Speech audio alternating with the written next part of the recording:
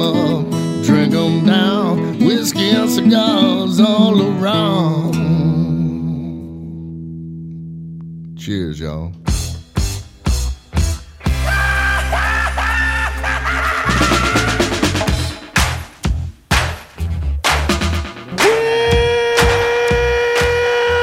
Well, welcome, my friends, and I do mean my friends, to this fine radio program, this being Smoking and Toasting. It's all about craft beer, fine spirits, and hand-rolled cigars. We have all of those things on hand today, and we have not one but two very special guests, one of whom will make, I'm sure, a rather grand appearance later. But in the meantime, oh, and thank you, we appreciate it. We got some glasses coming over so we can do some spirit sampling, because as you can see, there are spirits spread out on this table already, and this is going to be a good one. We're live at Look B&B at how Butchers. beautiful that is. Yeah, we're live at B&B Butchers and Restaurant at 1814 Washington Ave in Houston. B&B is also available in the shops at Clear Fork in Fort Worth, and I can look across the parking lot and see B&B Lemon, which is also a really fun place to hang out, and they're the sponsors of the show, so thank you. We're glad to be here. We'll be enjoying some cigars, and we're excited to have, on his return to the show, Greg Duxakis. Greg, am I pronouncing your last name right? You're a singer, right? But I was excited at first, but now I'm feeling, I don't know. I don't like the idea of opening for Jeremiah. Oh, well, You know, no one does. he should be opening for me. He's closing the show for you. That's Right, what yes. it is. He should do like 10 minutes of God knows what, then say, and let's hear it for our man. Yeah, well, you know what it's kind of like? You It's know kind of- him. It's kind of like when David Lee Roth and Sammy Hagar toured together after both of them Did were they gone. really? Yeah. I have after no both- recollection of that. After both of them were gone from Van Halen, they Neither actually do did. they. Yeah, they actually did. It was the Eddie Van Halen Broken Hearts Club there. Huh? Well, they did what they called the Sam and Dave tour, and they came out, and so it was like one show. Roth would open, and Hagar would close, and the next show, vice versa. Okay. Yeah. So- At least they managed to agree on that. That was about all, I think. So the next show that I'm on, I want Jeremiah here at least 2 hours early. Okay? Yes, he'll be here early, and then you can make the grand entrance. Well, and really, your entrance is much more Now, you grand, can- because you you're the can- guy that's brought the bottle. You can get Jeremiah here on time. You just have to tell him that our start time is 12:15. Yeah. That's right. And he says 12:15 p.m. So welcome to the show. Thank you. Greg. I noticed, by the way, that Jeremiah refers to you as Docs. Is Yes, that, they all call me Docs. everybody just calls you It's Docs? just easier that way. D-O-X. Okay. Though here's the thing, though, I have a nephew that's he's pitching for the Aggies right now. Oh, nice. He's doing very, very well, and they're calling him Docs, so I may lose the actual title to him. Uh-oh. He may be Docs. he may be the real Docs. He yeah. may be So, Docs Senior or something. Yeah. yeah. Uncle Now, Docs. now, the last time I saw you on this show, I was actually in Florida. Yes. And we were Skyping myself. That's right. in. You were on Skype for that Yes, show, that was- which means that I got to taste some amazing I didn't get things to taste that any you of it. did not Yeah, get I was to taste. a little jealous You about were that, enjoying honestly. some good Some craft beer, as I yeah, recall. That's good right. You didn't local try anything Florida. last time. Yeah. No, Well, I I didn't feel try. bad because I brought dummy bottles this time because I just assumed you tried everything. We're just going to talk Sad about stuff, right? Ian. You got a Sad beer, though. Ian. That's good. Sad Ian. Wow. Well, again, You Jeremiah just brought the boxes. Jeremiah can make as grand an entrance as he wants. You've made the grandest because you began just before we went live by putting the bottles on the table. So Well, yeah, I'm. This is me peacocking here. I got to do something to bring attention to me, right? it's good. Yes, And I it's brought- working. By the way. I brought a little bit of everything. I brought some of our plantation rum and some of our Pierre Ferrand cognac. Of course, we also do the Citadel gins, but we wanted to stick with the brown spirits today. So Maison Ferrand is a pretty large company, isn't it? How many different spirits do you guys make? Well, we're a growing company, a growing concern, as some may say. We do. It's getting bigger every day, and we're talking about SKUs of various products. I mean, it's.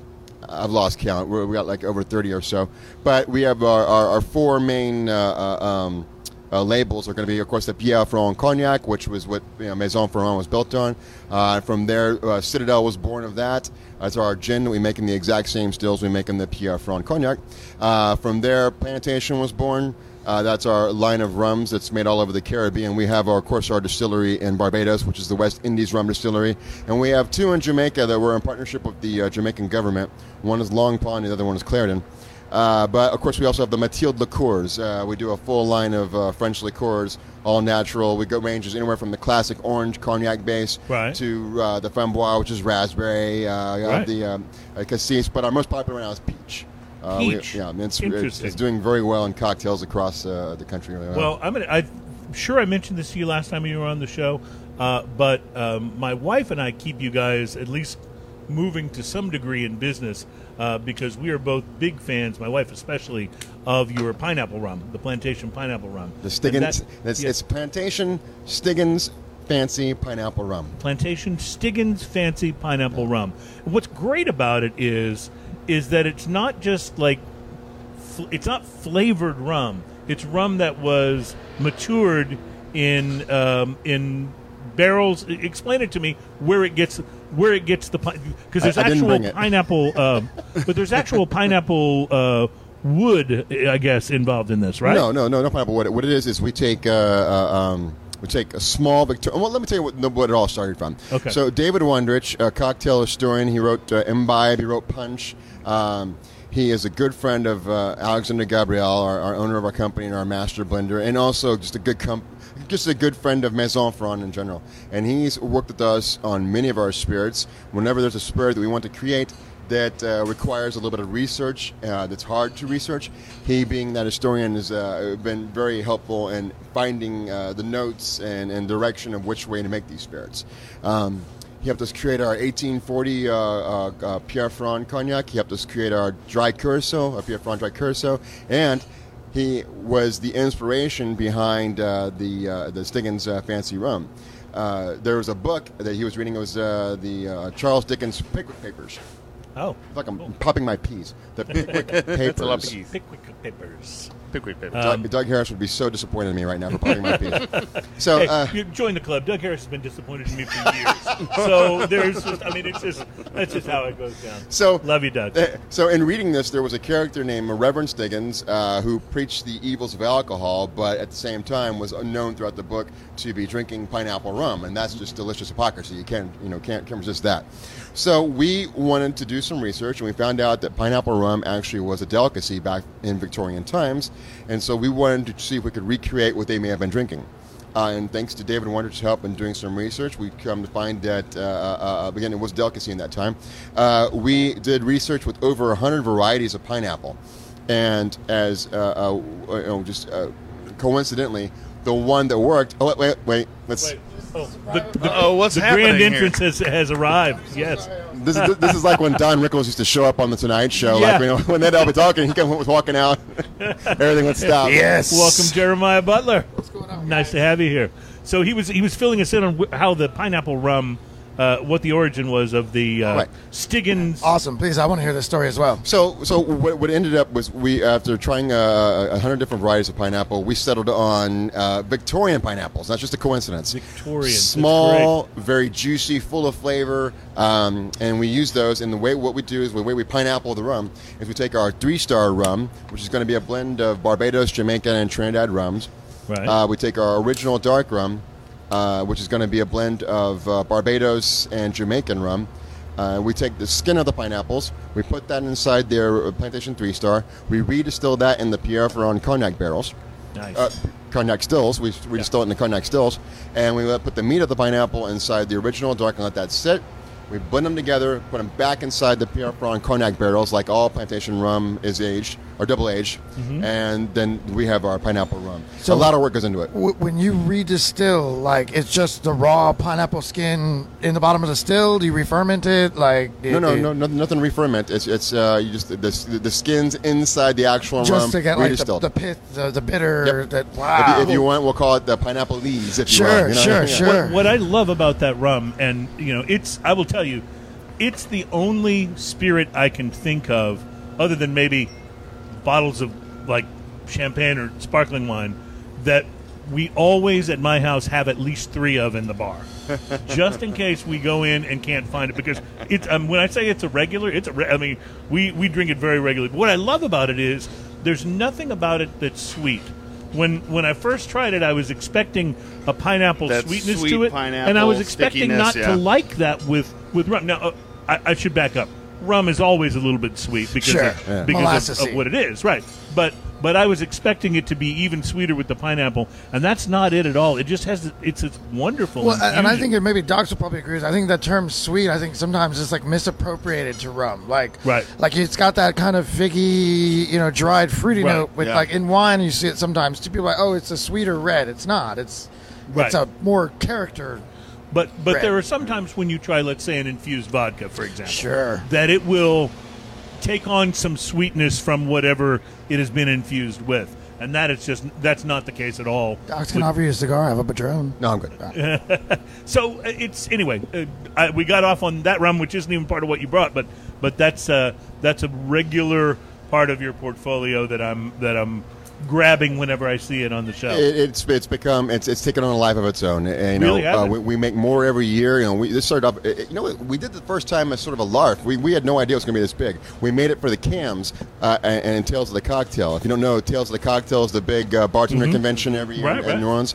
The CAMs are the volunteer bartenders who make 1,000 pots of simple syrup. They squeeze 1,000. Excuse Yeah, me, the a caps. million lemons. Yeah. They work the caps. What did I say? CAMs. Yeah, but Sorry, caps. Yeah, CAMs means chain account managers. I'm thinking business. CAPS. Thank you, CAPS. They're called the CAPS. cocktail assistant program. Thank you. So anyway, we made it for them, and the first time I ever tried it, Man. we were hanging out. A bar on Decatur Street, and our Chicago guy, a gentleman by Wait the a name. second, there's a bar on Decatur Street. we were at a special event there, and our guy Victor Bouvier, he actually used to be here. He's our Chicago guy now. He had a bottle, and he worked for the company at that time. I did not. I still worked for Republic, and he let me try it. And he had to chase me down Decatur Street to get that bottle back.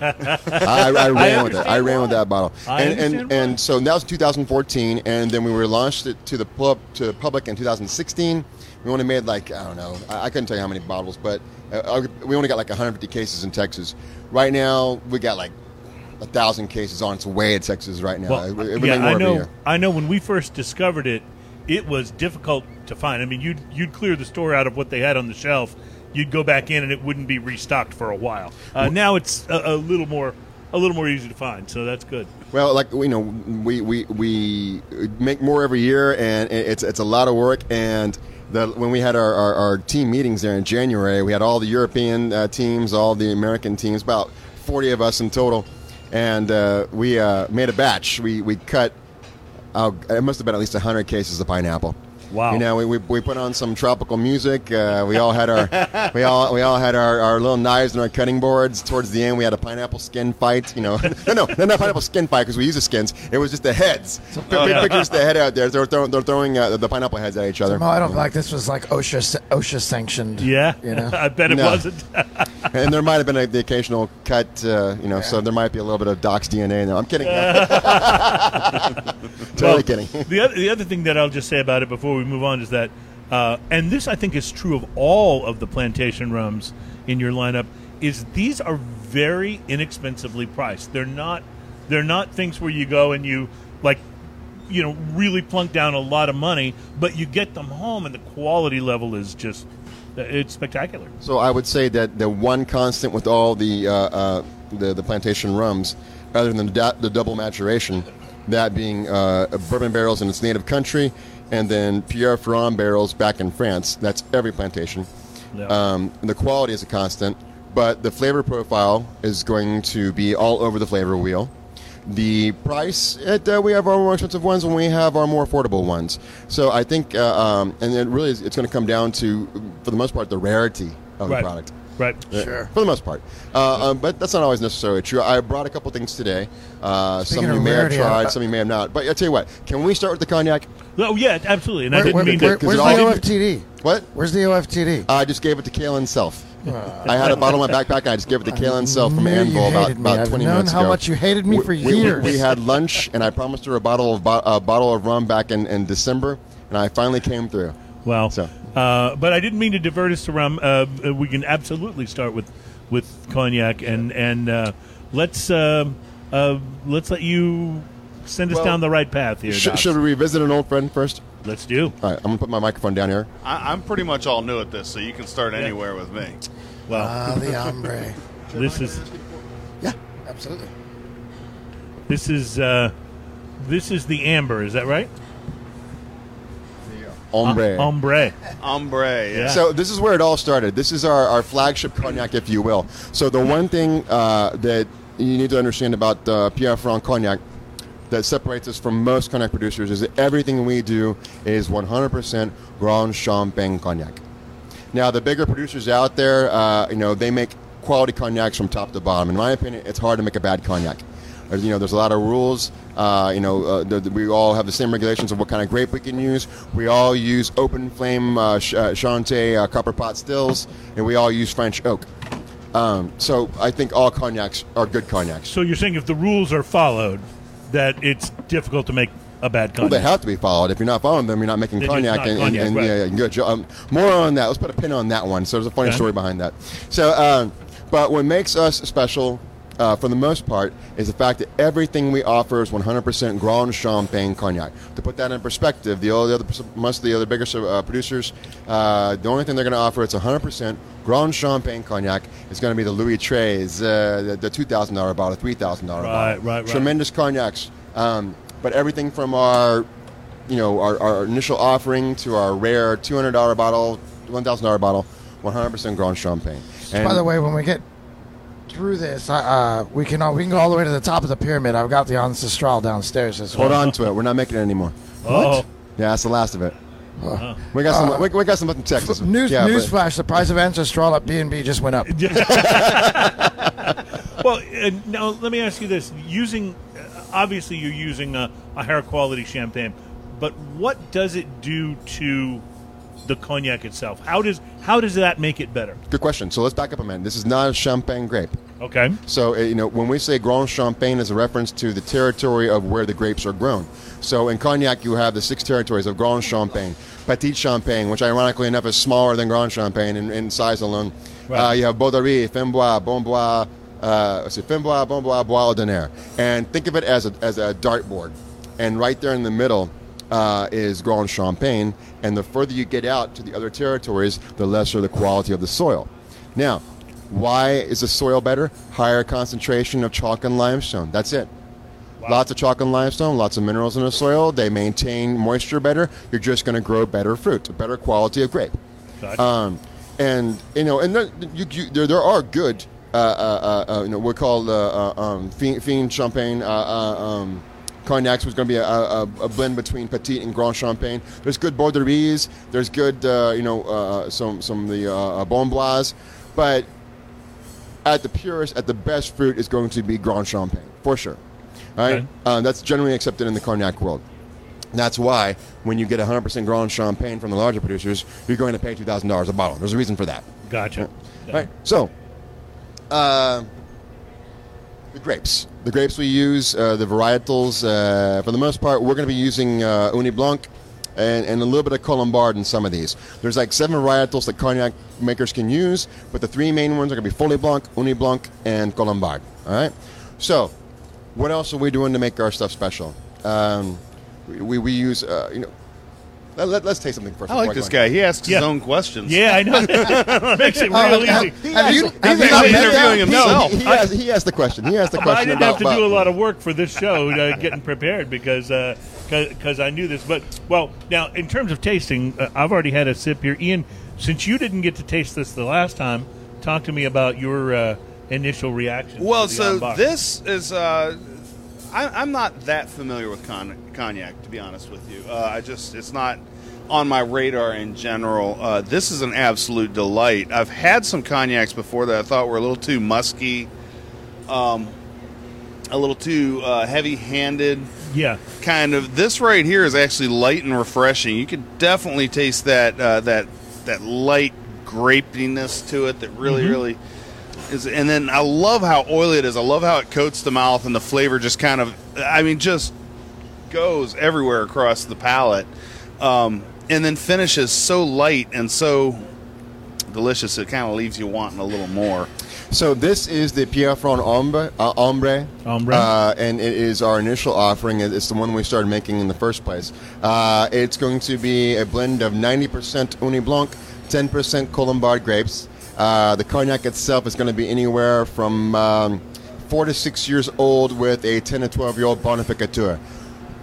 When I'm going to hear my phrase. Bonificateur is the oldest cognac we put in there. Right. So the base cognac, anywhere from 4 to 6 years old. The oldest cognacs that we're putting in there to give it a base, to give it that kickstart, is going to be anywhere from 10 to 12 years old. So we sometimes say average 10 years old, though it's not a true average. You know, to give you the average age, every blend would be impossible. Would be slightly different. So yeah, we can say like a tasting age of 10 years old. So it's blended for taste, though, not for age, right?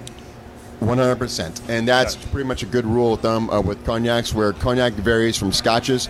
It's not always about the age. It's about the blend. And not only that, you're not going to find many single barrel cognacs out there.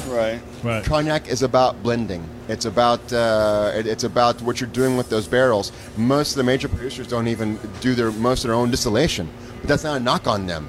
The art of cognac, because everybody's using the same kind of stills, everybody's using an open flame. Yeah. The art of what you're doing next is going to be the blending after the aging, for sure. Yeah. Which is an amazing talent, I think, to take.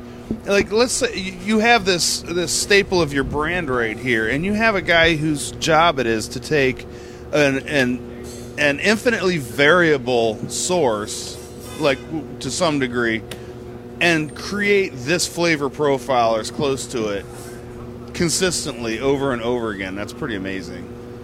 Well, it is amazing, and we call him a master blender for a reason. Yeah. He had to train 20 years to get that title. I love where the heat hits the palate on this, by the way. There's just a little bit of heat on this, and it's interesting because, like, on a lot of whiskeys, you get that, what I like to call the whiskey hug, that is in the very back of the palate, and then sometimes comes back up, and you feel it right here. The heat is interesting because on the very outside at the back of my mouth, and it's kind of a tangy kind of heat. And it also comes about interesting. 3/4 of the way through the experience. Right. You know, Yeah. it doesn't necessarily come up front, doesn't necessarily come at the end. It's part way through. It's an interesting way to experience it. Go ahead. No. I was just going to ask you, and we'll take a break here in a second, come back, try some more things, try a little craft beer, and talk about these cigars because we've all lit them now, and I see Jeremiah seems to be particularly enjoying his. So we'll get back to that. But I did want to ask about cognac.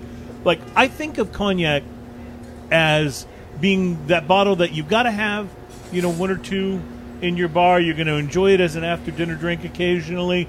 I don't necessarily think of it as something that would sell nearly as much as, say, a bourbon or a rum or something. Am I correct on that this is more of a, let's call it a specialized spirit, or does it move?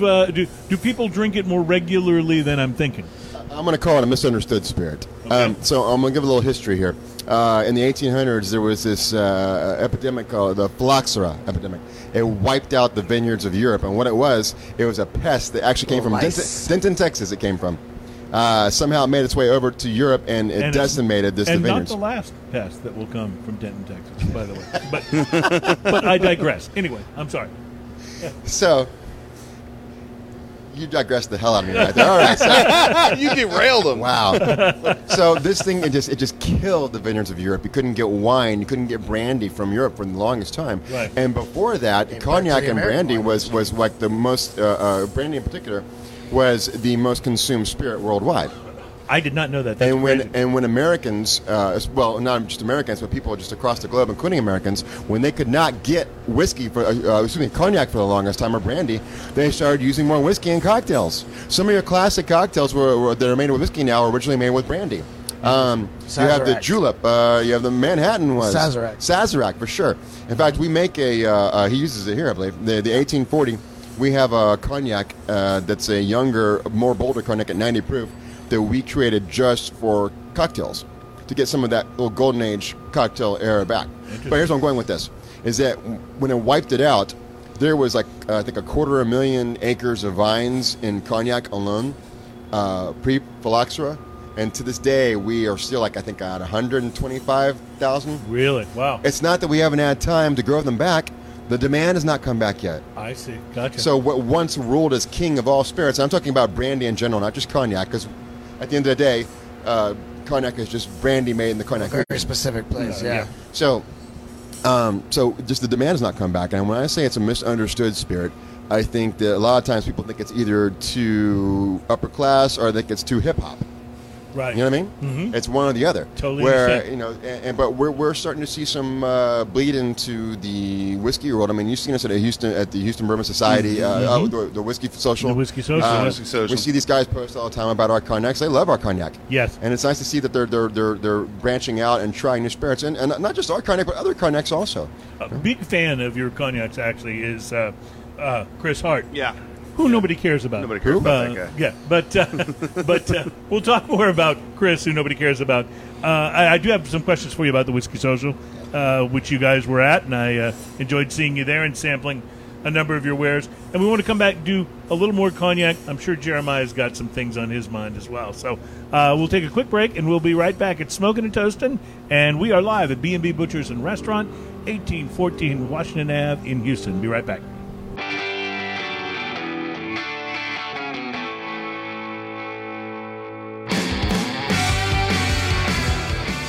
Welcome back, my friends. Smokin' and Toastin'. It's show number 137, by the way. Can you believe we've been around that long? See, you changed it up. You changed it up. I like that. Show number 137. We're enjoying cigars and fine spirits from Maison Ferrand. We're live at B&B Butchers and Restaurant, which is the very institution that brings you the show, by the way.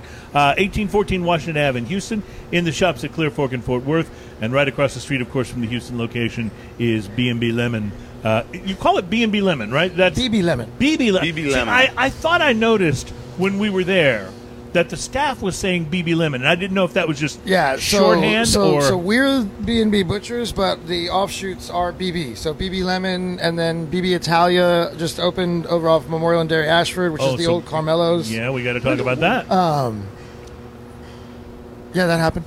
So do some marketing, man. Come on. I love Italian. That's what it's all about. Because we're already too busy to... they like us. They really like us. Now, Ian and I brought our wives to dinner here, sat actually right in this general area. Right in that corner. Just a couple of weeks ago. Had a fantastic dinner here at B&B, and I couldn't help but look around and notice that the place was just... I mean, you were just rocking that night. So I thought it would be, worthwhile to point out, and, with you here, it's especially good, that clearly... your sponsorship of the Smokin' and Toastin' show has taken off. Obviously, made it crazy around. I'd like to think it's like one hand washes the other. Like without us, there's no 138th episode. And without you guys, there's no tomorrow at B&B. Without you, there would have been no final hour to the 100th episode. Yeah. So that was an important piece of the history of the show as well. So that's where we drank that crazy Navy rum. Speaking of Chris Hart ruining lives. Yeah. and tomorrow mornings. Yes, I love that crazy Navy rum. He gave me some of that. I have a little vial of it on my bar at home, it's and every now and then piece of history. I keep it around to remind me what not to do. Yeah. Dutch, you were, I think, finishing up about the cognac that we were drinking a moment ago. Yeah, just a couple of things about what makes us different from your typical cognac producer that gives us kind of that cut above. It's not only just the Grand 100% Grand Champagne.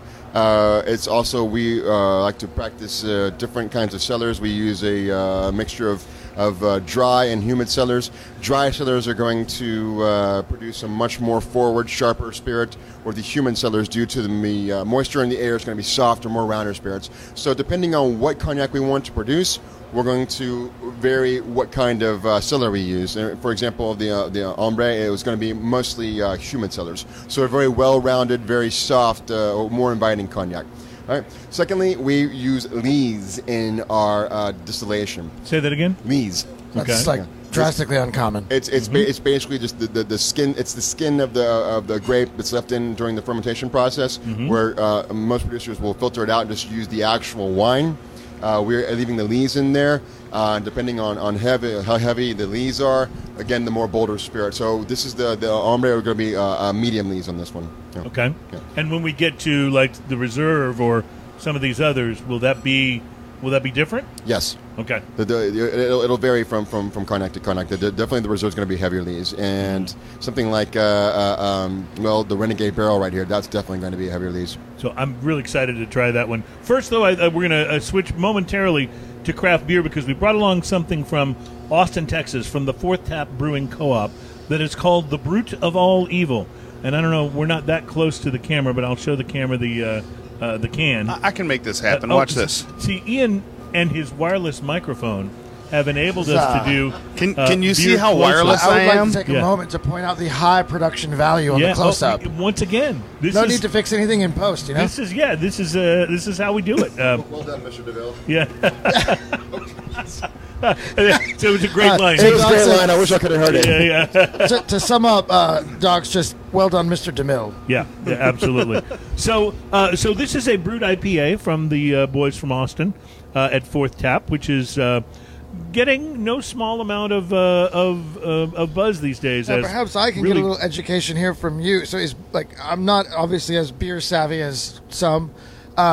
Is brute IPA like dry, like yes, champagne? it's the same Okay. thing that you would think of when that word With is a used sparkling wine. in a sparkling wine, Okay. which is it's a drier. So you'll notice when you taste this, it's drier on the palate than, say, a typical IPA would be. And I will also say this, I don't think I have tasted, I'm not going to say it doesn't exist, I don't think I have tasted a brute craft beer that wasn't an IPA.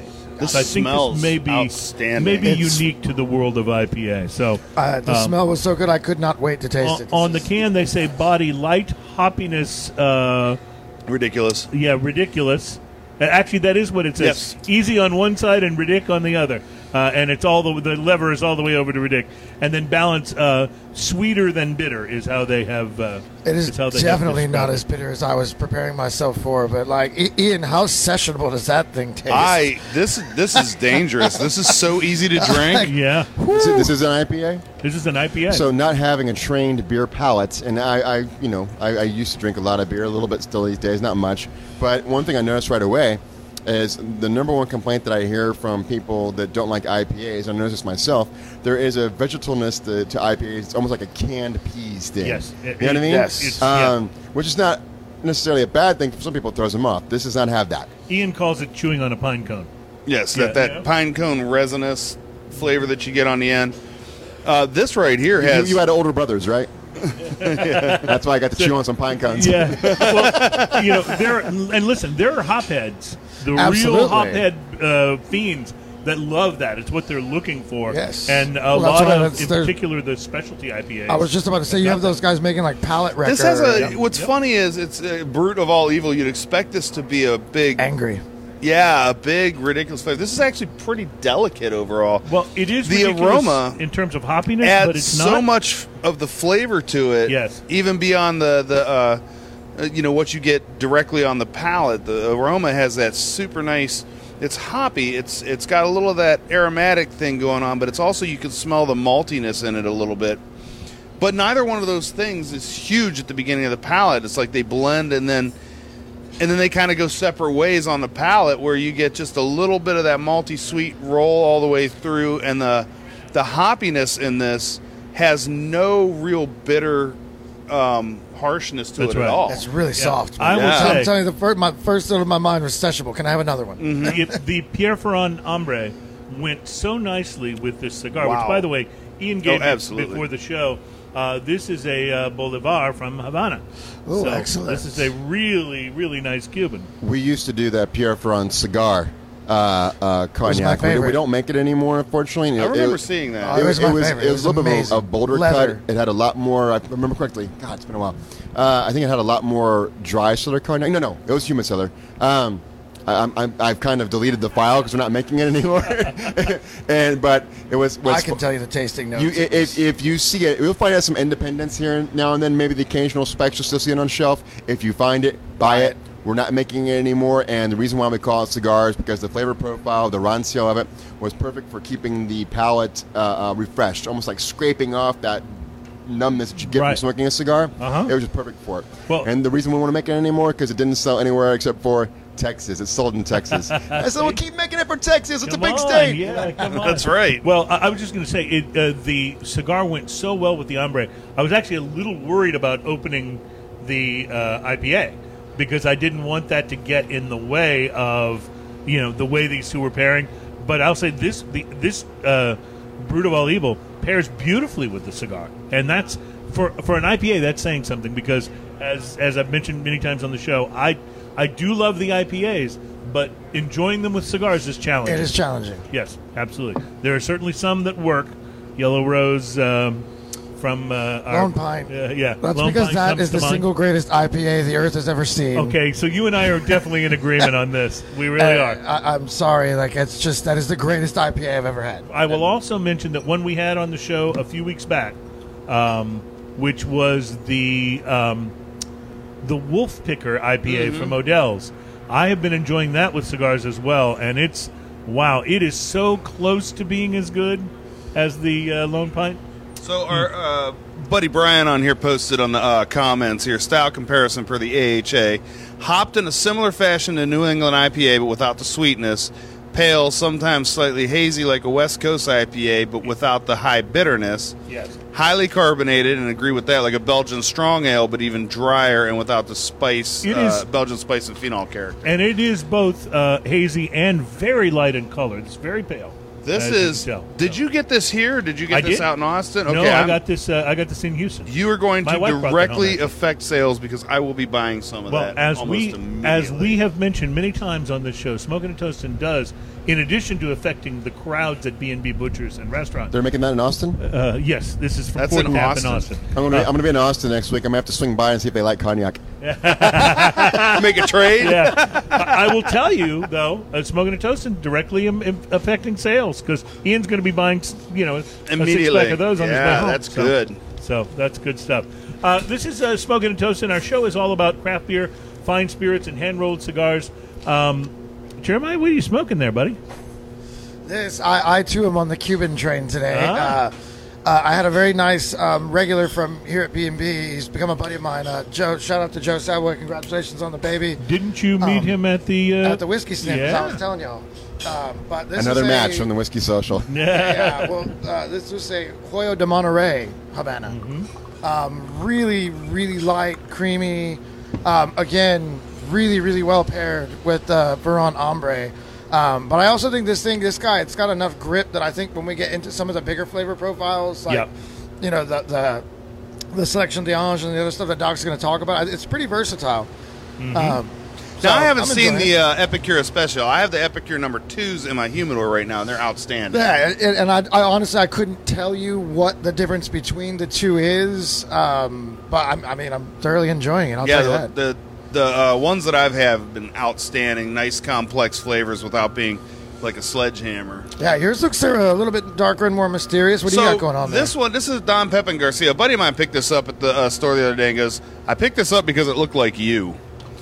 I could concur that if I saw that sitting on a shelf, I would think Ian. So this is the Don Pepin Garcia TAA exclusive, the Tobacco Association of America exclusive, and a lot of companies have done a specific blend for the Tobacco Association of America.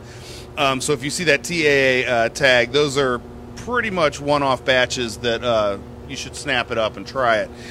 This right here is a big, dark, smooth Maduro-looking thing. And it is all cedar and wood. This is fun. It's got some complexity and some other little flavors underlying. It's got a little coffee, a little bit of chocolate, but but not sweet chocolate, like cooking chocolate powder, like kind a of cocoa chocolate. nib, cocoa like the nib bitter kind of thing. And it's going great with everything that we've had so far. That's awesome. I'm enjoying the Cuban Bolivar. It's got a lot of. I don't know how to exactly describe this flavor, but I call it Cuban reddishness. Like there's a certain, I describe it more as a color than a flavor. There's a certain sort of red flavor that really good Cuban cigars often have. Ironic, Cuban red flavor. Well, yeah, I know. I'm just saying that because I don't quite know how to. It's an earthiness, but it's an earthiness that's really unique only to Sure. Yes, Cuban it's- cigars that I've had. It's a Yeah. very Cuban thing. That Yeah. particular cigar I found is very complex. Yes, well. it is. It is. It's really nice, and so far going well with all of this. By the way, there is some major cigar news I wanted to pass on. The largest, one of the largest brands in the cigar business is for sale. Imperial Brands. They own Altadas. They own Monte Cristo. They own Tabacalera. They own JR Cigar. Oh, wow. They own Casa de Monte Cristo, which has now what about a dozen locations across the the U.S., if not more. And all of those major brands, Monte Cristo and the major mainstream brands, these guys are for Romeo and Julieta, H. Upmann, and they also own 50% of Habanos South America out of Cuba. Oh, wow. They are for Wow. sale, and so who knows how that sale might or might not impact the cigar world. And So- depending on who buys it. Yeah. Now, is there anything about why that would be? Are they having issues? Is somebody trying to get out of the business? You Is know, it I don't profitability it problem? doesn't really say in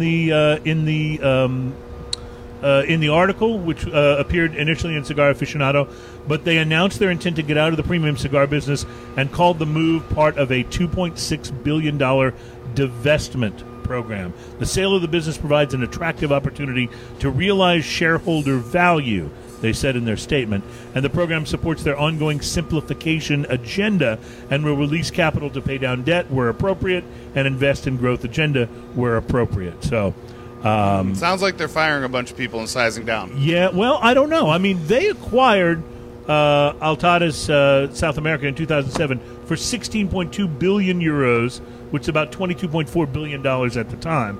The sale, looks like quite a bit less than that. So, I don't know. Very interesting That stuff. is interesting. Yeah, and how that will So affect a lot of cigar those- industry, See what we won't develops know. from that. Yes. Yes. Well, exactly. a lot of those brands are, I don't want to call them they're not lesser, but they're more approachable. They're less boutique, less. Right. Well, yeah, if you think of Monte Cristo or H. Upmann or Romeo and Julieta. Those are kind of I don't please. They're industry standards. Yeah, and they're also kind of intro. Mm-hmm. You know, I remember learning about those cigars far before I understood what a Maduro was, or the significance of a box pack Padron. First cigars I ever smoked were Romeo and Julieta. Absolutely, So, yeah, and then so- I think I moved right into a Monte Cristo Churchill. Right, exactly. So it'll be really interesting. Obviously, these are big brands; they're successful brands. So I don't, in any way, look for them to go away. And we don't talk that much about the cigar business on the show, but because there's always sales of this and that and what have you.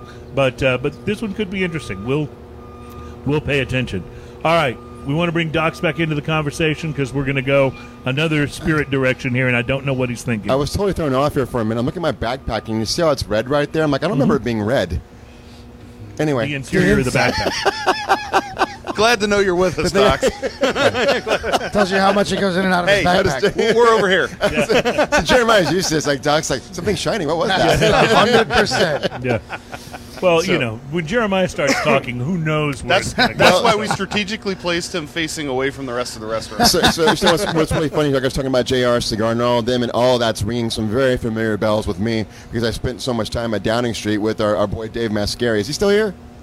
He's actually at BB Lemon. So. He's at BB Lemon? Well, Which they also you have can't a shake 'em, dude. cigar-friendly Cigar-friendly garden patio, out yeah. there. Yeah, so and you can please, go we back did about- that. We did that a month ago. We About talked 4 about shows ago, yes, we Absolutely. were out in the garden enjoying cigars. if you have curious about a cigar and a cocktail, go see Dave over there. So, yeah, so all that rung, I knew all those names. I understood that. I understood the reference. So there we go. So where are we going next, spirit-wise, Docs? So let's jump over to the plantation rum. Oh, no, I couldn't. I insist. Are So we finally going to answer the question, what do you do with a drunken sailor? what time of day? Is it early in the morning? We're live. Yes. Great. Now I got Curious that to in know my how You know long what? Ian's Let's been just, holding that let's joke let's in just his skip pocket. all this and let's just do a little jaunty tune and all sing that song together, okay? What do you do with a drunken sailor? What do you... All right. Okay. We managed to refrain shiny from- things. That's Shiny right. things. Okay. 137. That was the episode that it featured the first singing. There you go. And the last. And the last.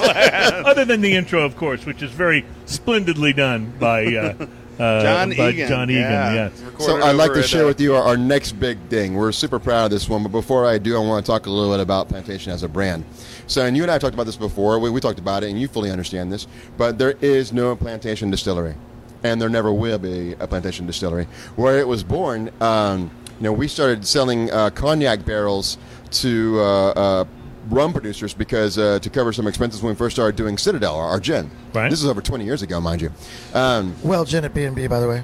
Thank you. Well, okay. See, stop with the shiny things. Talk about Citadel later. On point.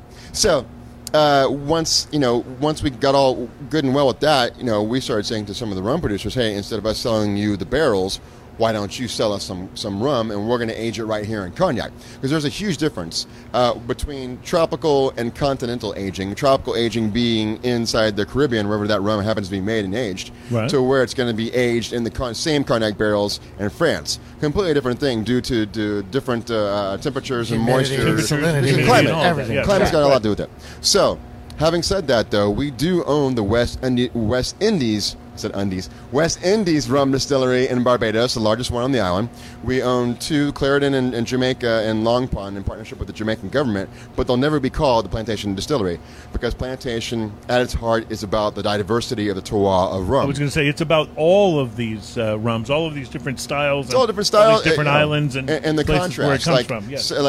Jamaican rum is different from Barbados rum, which is different from St. Lucia, from Haiti, from Peru, from Cuba, and we get rums from all these countries. Well, but my question there would be, so how different is, the same way that the age of the different climates in the different places are affecting, like how different is the sugarcane grown in each of those places that's used to make the rum? Like, is there terroir there? Great question, yeah. There is a difference in that, but it's very few countries are growing their own sugarcane. Understand. Very few countries are making their own molasses. Understand.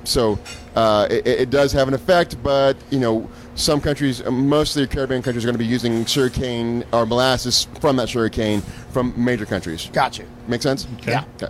And having said that, we do not actually own a sugarcane plantation, which is why we have the name plantation. That's what sugarcane farms are called. Okay. Again, it's about the diversity The of the terroir. diversity, yeah. So, but one thing it's going to all have in common, though, is it all is going to be aged in bourbon barrels in its native country. We call that the tropical aging. And then all back to France and aged longer in the Pierre Ferrand Cognac barrels. We call that the continental aging. All right? Okay. So, this one right here is our new big thing called the Jamaica, the Plantation Jamaica Special Dry. And maybe we'll have Ian, who has a wireless microphone, Thank you. run that over for its high-tech close-up. So before we that- partake. We're very proud of this one. This one is sort of a sister product to our Barbados 5-year, which was like our biggest seller there. It's the number one retail seller. You'll see it at Specs. You'll see it at Total. You'll see it mostly in Independence. It's the very similar squat bottle with the straw around it. The straw a around it, 5-year-old Barbados rum. And this is and it's like our perfect little Barbados rum. This is our perfect little Jamaican rum. Jamaica. I love the Barbados rum, by the way. That's delicious. Well, and that one's very fruity. It's very vibrant. This one is going I to have be. that one on my shelf at this point in time. And again, it's our most popular one. I was at of all places, I was at a car wash, and this fellow that was working the car wash, he opened up my back and go, "Man, I tell you right there, that's good rum right there. I got that at home." I'm like, "Well, thank you. Now you have an extra bottle. You got the heat." So I was, my car was His extra best clean day that of work day. that week. Yeah. But so, being that we do own a distillery in Barbados and we do own a couple in Jamaica, we do tend to, they are our favorite children. And since we already have our rounded, perfect little Barbados rum in the Barbados 5-year, we didn't want to do something similar with Jamaica, even though we've had some Jamaican vintages before. Mm-hmm. Okay? So this one, we call it Jamaica. Jamaica is the Arawak word, the word for Jamaica before it got colonized years ago. Okay. Centuries ago, I should say. And special dry because it is by far one of the driest rums we do. And it is, it's brand new, right? It's been in our market since October. Okay. Get rid of some of these.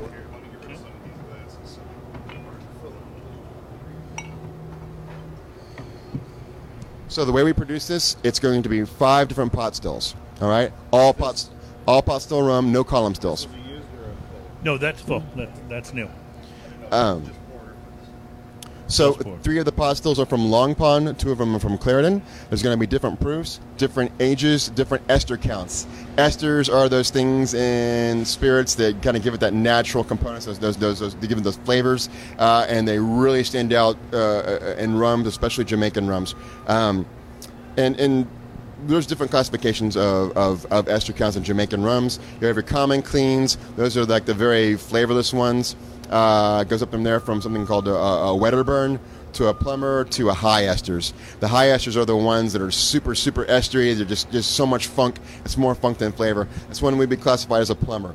It's a nice little medium. You get that Jamaican hogo, that funkiness, but still mellowed out, if you will. Yeah, this has just the nose on this has a bigger, rounder, and that very earthy. You said funk. It's called hogo. Hogo. That Jamaican funk. That's awesome. Yeah, that's the name of my band, Hogo. That's the name of my reggae band. That's funny. Mine is Jamaican funk. That's what a coincidence. Jamaican funk. That's the name of the first definitely album. This is the delicious. dry. Yes, the dry it's very quality dry. is Yeah. right Super there. But what I because I want to ask you about the dry quality, but what I like about it is it still has that fatty quality. You know, like there's still like a full palate, That like coating. roundness, It's still, that- it's yeah. still That Even oiliness. though Sides of it's your tongue. dry, it isn't thin. Yeah, exactly. Yeah. I like you said that word, fatty quality. There's definitely a lot of mouthfeel to this. Yes, for sure. yeah. Which, as for me personally, in my enjoyment of spirits, like two of the things I look for are like a big full mouthfeel, and then I actually really enjoy like the overproof, like the higher, like I was just about to say, I yeah. like that dry kind of burny quality. But what's really neat about this one is it has it, but it still very much has that round rum quality that you look for. Like this is phenomenal. And So- I can say I've never actually, out of all of your portfolio, I've never actually tasted this one. So. Well, no, well, it's relatively new, and every time we do a rum, we want it to be incredibly different from the last one we did. Right. So anytime you try a new plantation, it's a guarantee you're going to say, "I've never tasted this before." Sure. You know? I just want to point to the camera since I'm wireless. How much it sticks to the glass too. Look at the legs on that. Is just It's 86 proof. 86 crazy. proof. Now, do they chill filter rum? Like, I mean, obviously, I know that's a thing for most spirits, but like, because you talked about how you blended different proofs, and you know, so do you kind of naturally get the dry at the 86? Because that's what 43%. Like, do you naturally get the dry just from the blending of the different proofs, or because it comes across as a little hotter than 86? To be honest, I mean, in a good way. I'm trying to think of the best way. I'm trying to think of the best way to you've asked me like 3 questions in one question. I'm Sorry, trying to I'm figure out where like to nerding start. out. I don't get to pick your brain as Did you much as I notice you used have to. red Yeah. on your backpack? I was like, did I grab someone else's backpack? Okay, so Jamaican rum. The reason why it has this hogo, this funk, some Jamaican rums, when we use what's called it's a muck pit. All right, it's a muck pit that's creating this muck. That is nothing more than old runoff of old distillations that we're turning into this muck that we put into fermentation for the next batch. It seasons it. It gives it that those esters, those more of the compounds, and the fermentation is longer, and it's an open air experience also. So it's just. Fascinating. More flavor. More. Yeah. Yeah, I was going to say, it would be more It's- flavor, it's right? funkier because it's just funkier. Sure. There's the funky things they're doing, and Sourdough from Yeah. sourdough bread. Right. We actually had a fire at Long Pond, our facilities there, over a year ago, where we lost a lot of old fermentation tanks and about, if I remember correctly, I think 60,000 gallons of unaged product. Oh, man. Yeah. Well, I mean, but That hurts. the good news is it was unaged product. If there is good news. But the real good news is we didn't lose any of the stills, and we didn't lose the muck pit. The muck pit. Okay, remember when your grandmother would keep a thing of bacon grease on the That's stove? exactly what I was thinking. It's like that, man. You don't want to lose that because that's that's generations of That's not good. generations, but a lifetime of flavor compounding right there. You know. It reminds Right. me of like a good skillet that's been used Good and has seasoned that iron seasoned skillet. iron. Yeah, Yes, yeah. absolutely. Right. So to answer your question, that's part of it. The other answer is we're using zero dosage on this one. Zero dosage. Now, dosage is sugar.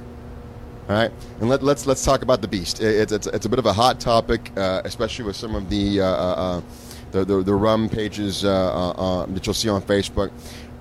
So plantation, we do practice dosage in some of our rums, but we're very transparent about it. We're very proud of it, and I want to talk a little bit about that, if I may.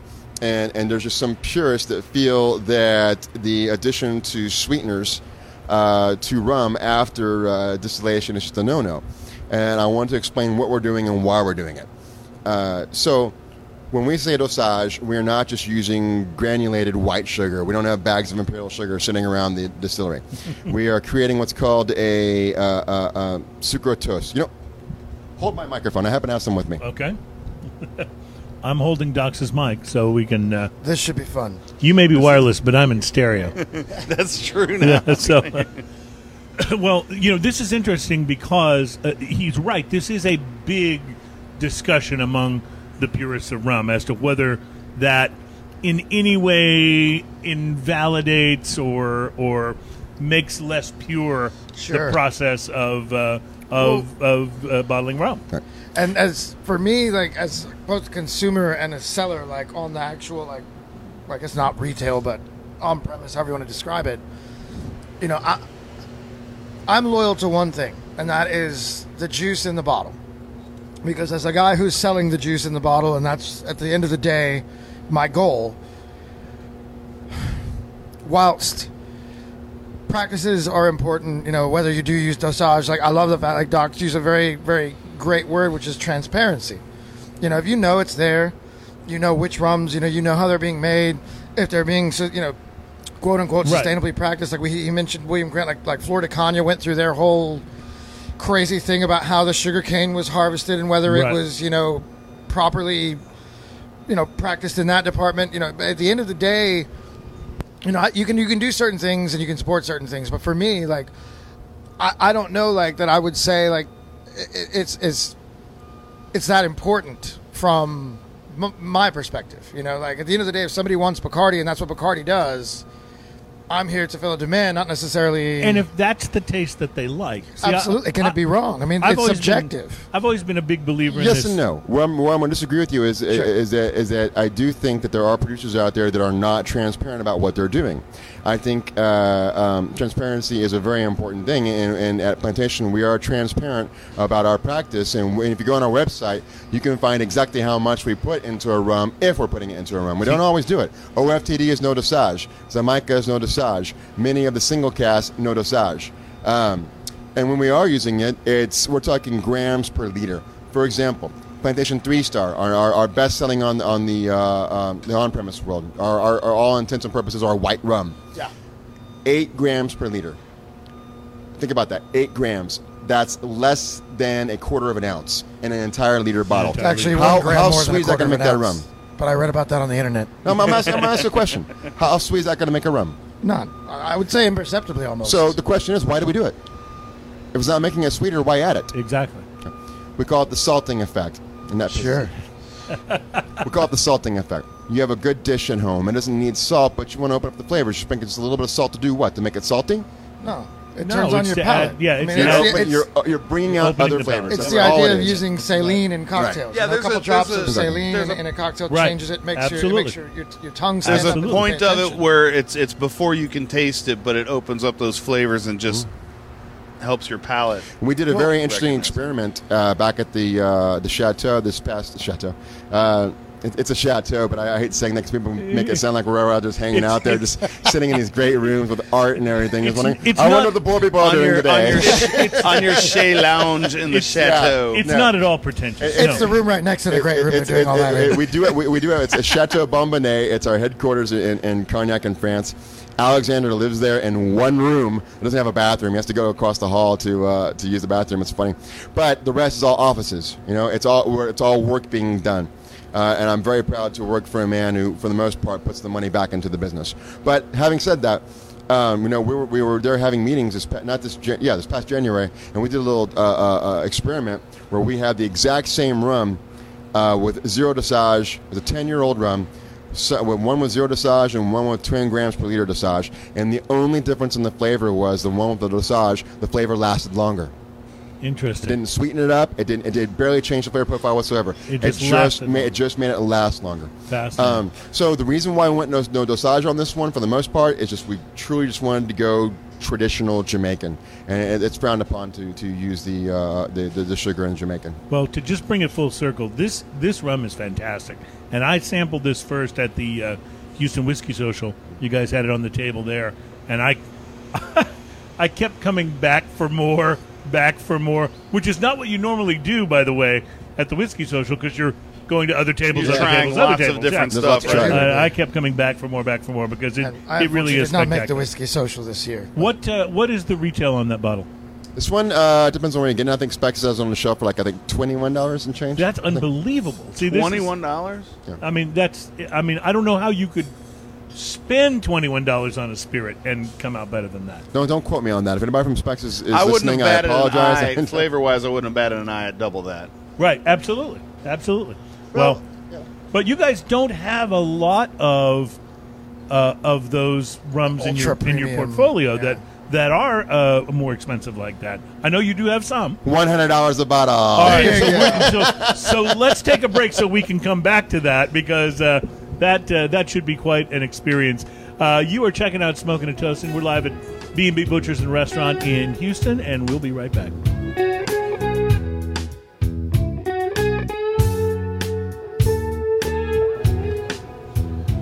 Welcome back. It's Smoking and Toasting, episode number 137. Smoking and Toasting, all about craft beer, fine spirits, and hand-rolled cigars.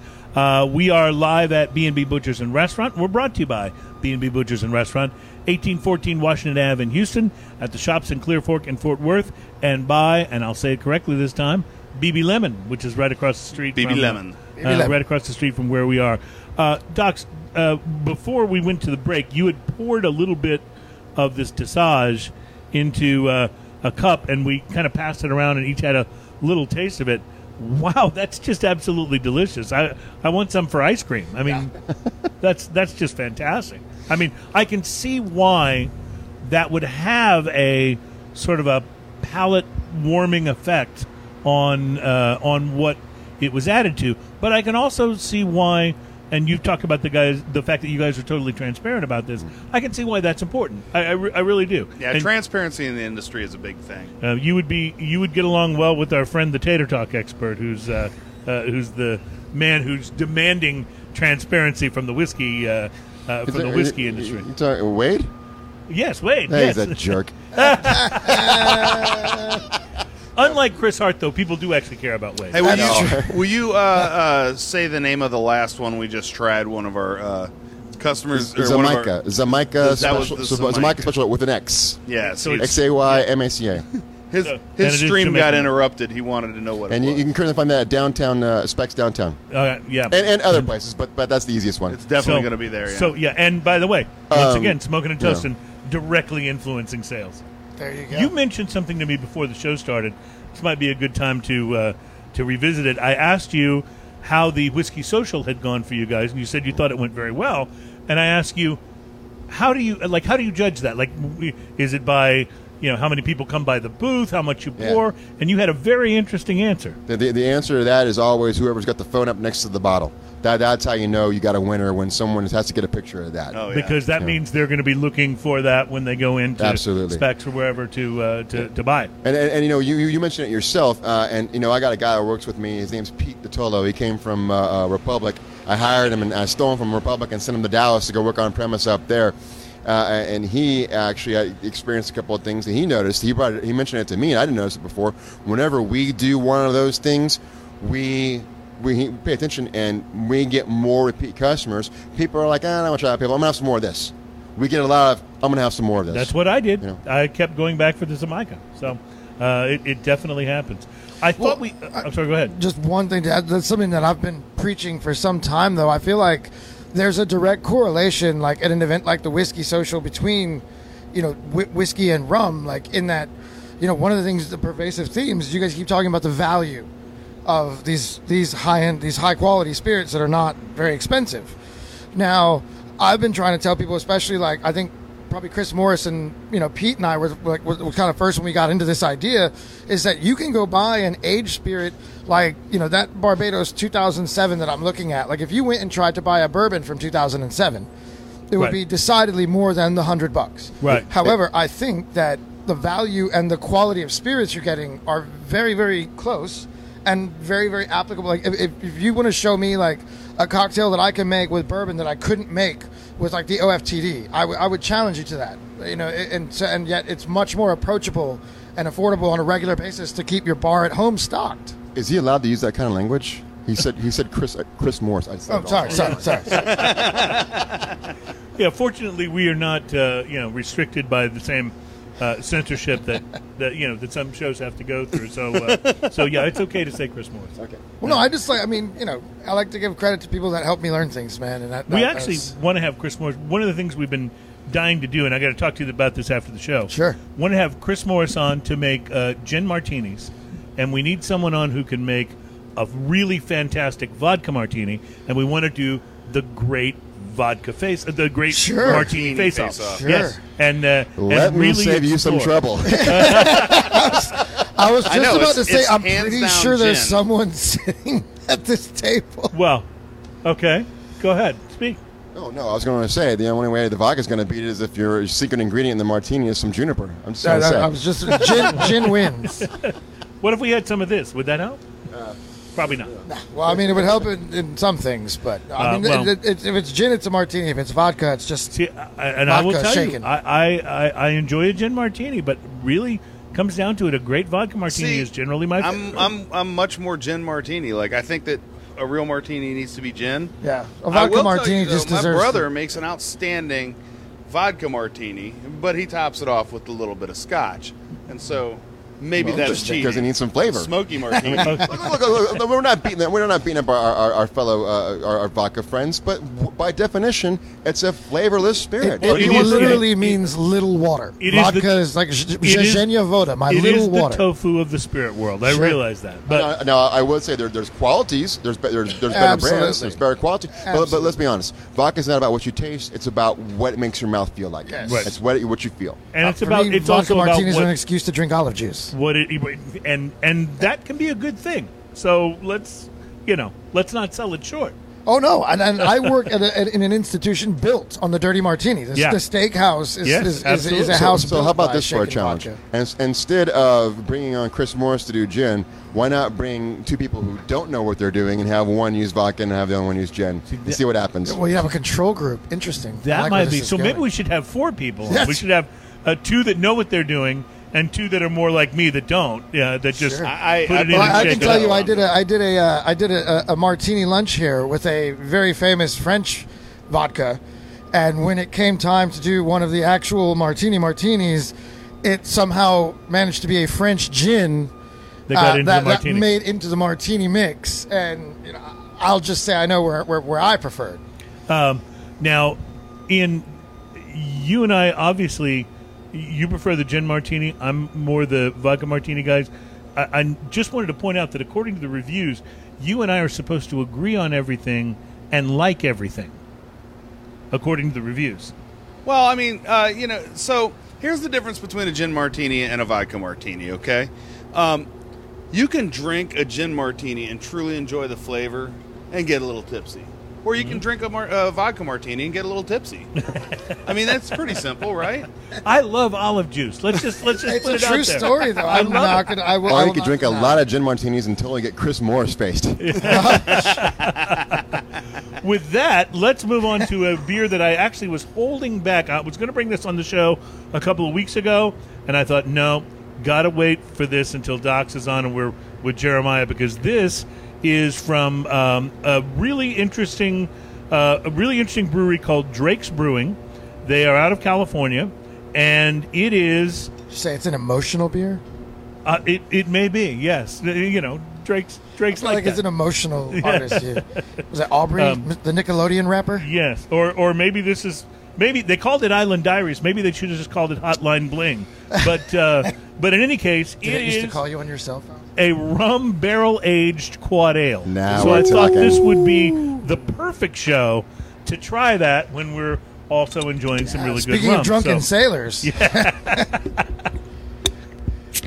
nice. they have any cognac aged beer? I do haven't want seen to it. point out, by the way, the next time you complain about the beers I bring, Yes. you just brought a 13.4% beer. Ian, I'm just trying to keep up with you, my friend. I'm just trying to keep You up. realize that I liked this before I even opened the bottle, right? Yes, I do. There are a number of beers actually that I have been holding back for future shows. Going, I have a feeling Ian's going to love this. at over 13%, I don't think it's an emotional beer. It's just going to make us emotional. That's right. I'm Dax, I haven't seen you so long. It's so good to see you. honestly, I'm already a little emotional, and I haven't even sampled it just from the opening. Well, I can tell you that it's Wow. thick from watching Ian pour it into the cup here. Wow. So on the nose, it almost reminds me of a barley wine. I was just Oh, about to say. very Do you remember much. the Wow. Tripels, like the crazy, like And that? Was this it the? this is a Belgian strong, I believe. Is I was what about to say, white label Chimay. yeah, Reminds me of a Belgian white label quad. Chimay. Sorry, Belgian quad. You already said that earlier. Yep. And this really does smell like a barley wine, and looks And tastes. a lot like. Crazy. Crazily like a enough, barley across the tongue, it has some of the same notes as the dosage that we just tried. which makes some sense, right? does, it Yeah, does. it really does. It needs to come with an alarm because it's just too easy to I drink. do love Oh you, man, at 13%. Yeah, and it should just Wow, it should just have a this little is- bell to ring to this remind is you this is huge. strong, this is strong, this is strong. Ian just got emotional, by the way. I don't know if you caught that. Mm. Mr. 13%, what do you think? You know what's funny is at 13%, it's not even terribly boozy up front. You're right. It's not. Like you can get a little of the booziness on the tail end on the finish, but in a great way. This is so. It's got a lot of that date and raisiny kind of thing that you expect, but it's got a brighter underlying fruitiness that you expect from that Belgian. Also, I love the lack of carbonation in here. This is carb just right for this beer. It's Amaro-esque. Yeah. Yeah. I think it's fantastic. It also may be able to. It may be used to stick two pieces of wood together, and that's also a good thing. Yeah, this is. This There's is a fruit really, layer really to it. well. Yeah, There that really is. I can't underlying really put my fruit. finger on it. Like That's a dark what- fruit, like a dark deep cherry. well, and that's what reminds me of the barley Yeah. wine. It's got that dark dried fruit Yeah. And that- flavor to Like it. It's got a prunes and lot of raisin. I mean, that's what I mean about the oakiness to it. Amaro-esque portion. no, too, no, you and know? the prune and raisin, but there's like even like a chocolate covered cherry cordial like note somewhere, or maybe I'm describing it Stone fruit, wrong, perhaps? for sure. But a bitter cherry kind of thing, not Yeah. a sweet cherry thing. I will admit that calling it Island Diaries, putting the sunglasses on the label there. That is an ironic. Well, it is because Oxymoron. I can't even imagine drinking this sitting on the beach in a tropical island. No, It doesn't Clearly, have you've Oh, never no, seen no, the I'm William all- table on I'm beaches all and about tropical that. islands. That- Ian, misleading. maybe you want to show that to the that camera with when the you're- cigar yeah. is just outstanding. That rum, the aftertaste, that rum. What did you call it? The Hogo. Hogo. Hogo. That aftertaste of the rum with the oak is just amazing. appearing tonight, Hogo. Followed up by Jamaican funk. That's right. That's right. Yeah, that's pretty spectacular. And this is something that the beer is. I'm going to assume this is a specialty brew. Drake's is from San Leandro, California, and the beer is just wow. It's just spectacular. I want to say, and I apologize that I don't remember. I want to say this was a fairly expensive bottle. Sure. Yeah, for a That smaller would bottle. not. That Well, would I mean, not. surprise you got to think with a beer to take it the time to go into the barrels. I mean, that's going to add to that essential, consumer cost for sure. It was aged in French Caribbean rum barrels, and it was bottled Did you say, in did you say 2018. French Caribbean rum barrels? That's what it says right there. Jeez, yeah. Speaking of irony, It says find your way to paradise. how Find many your way. how many partners do you think rum distillers are partnered with French? Yeah, yeah. No, you have. I mean, I'm sure also, there's a but few, Keep in mind but- that could also be the Martinique barrel. It Okay. could be. It says on the bottle, find your way back to paradise with our version of a Caribbean nightcap. Notes of coconut, banana bread, and rum spice meld beautifully with the mild caramel and the coffee-like What is backbone rum spice? in this beer. What is rum spice? Sailor Jerry? Sailor Jerry, Shout out to Gravy. Mama Juana. Oh wow! All right, well I'm gonna have to light up another cigar to enjoy with this. So while I do that, Docs, why don't you tell us where we're going next in the spirit world? Yes. Well, okay. We were talking about not our lack of expensive rums. I filled that void. This is the Barbados 2007. We do single casks every year. We call them single casks because we, truth be told, there's probably more than one cask, but we do them in like 2 to 3 casks, single allotments. Once it's out there, and once it's gone, it's gone. All right. So what does single cask actually mean? Well, usually it means only one cask, but yeah, not. But it isn't always. You're saying it means. It means that, in this case, it pretty much means that we just bottled one single cask of rum, though multiple casks have been used. Of course, naturally, because we have, of course, everything's going to start in the bourbon barrels in its native country. Then it goes to Pierre Ferrand barrels and back in France. And with the single cask, there's always going to be a triple finish. All right. So remember, let's see. Currently, I think Anvil has their Panama and the Cabrova, that South American mahogany finish. You have, of course, right across the way, Julep has their Haiti XO that's been triple finished, and our dry Curacao casks. It was a NASA liquor. Our friends there have a new one every year. Does Julep have a bunch of OFTD on their wall? On their wall? No, they have a bunch of their plantation Haiti and pineapple, I think. Oh, okay. Yeah, Gotcha. pineapple. So we normally sell it to one account in regions. I'll have one single cask. We'll get, I don't know, maybe 23 per market. If I had to guess, maybe 120 something bottles out of it. Cases, 120 something cases out of it. So we would we'd chop them up in between different markets. So one customer in Texas is going to have one single cask, but somebody in California may have the same single cask, and someone in New York may have it. But we try our best to keep them far away from each other, right? Makes sense. In other words, semi-personalized. Well, this one was not personalized. Last year, we were offered 3 special vintages.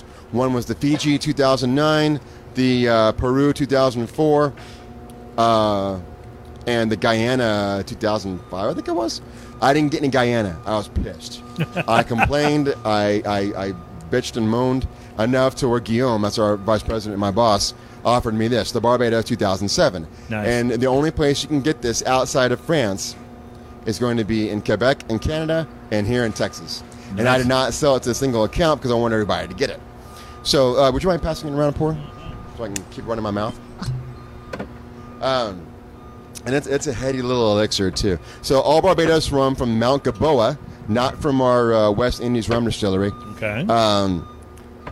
I think it's 10 years in the bourbon barrels.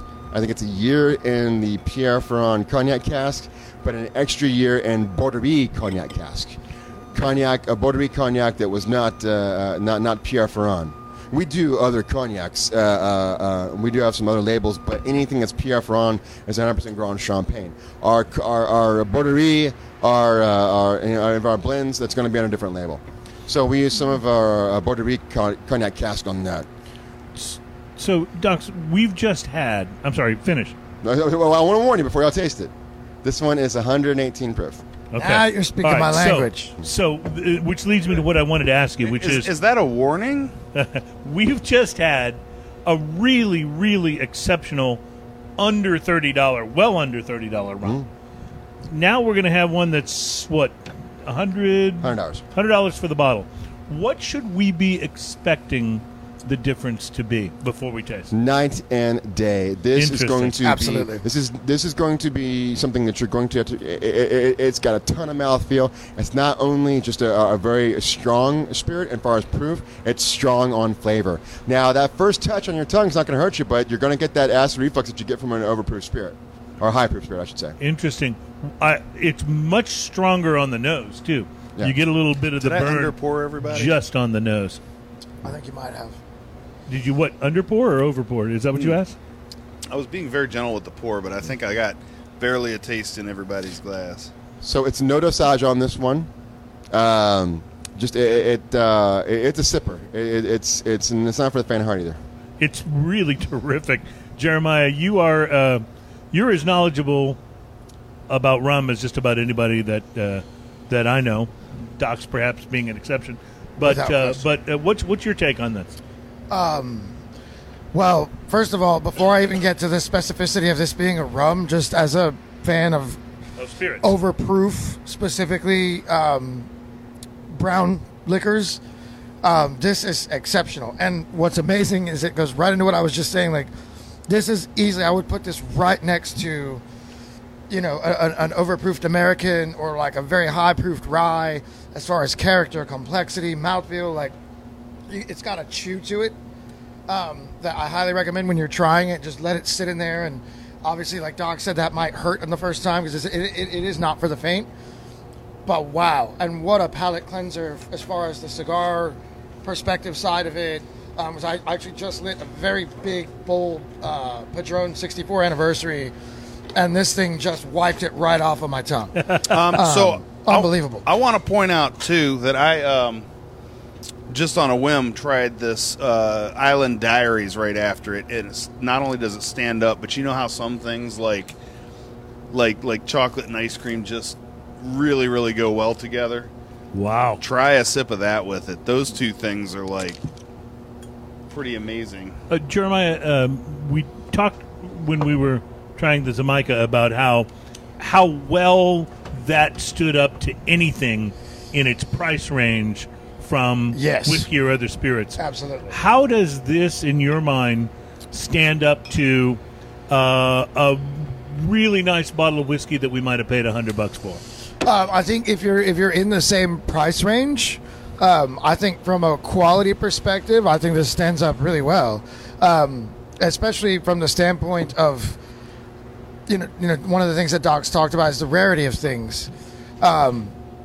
So this being rare because it's a single cask release, you might have, unfortunately to say, like you might be actually drinking a far inferior American spirit if you were going with a bourbon just because of the sheer demand for bourbon right now.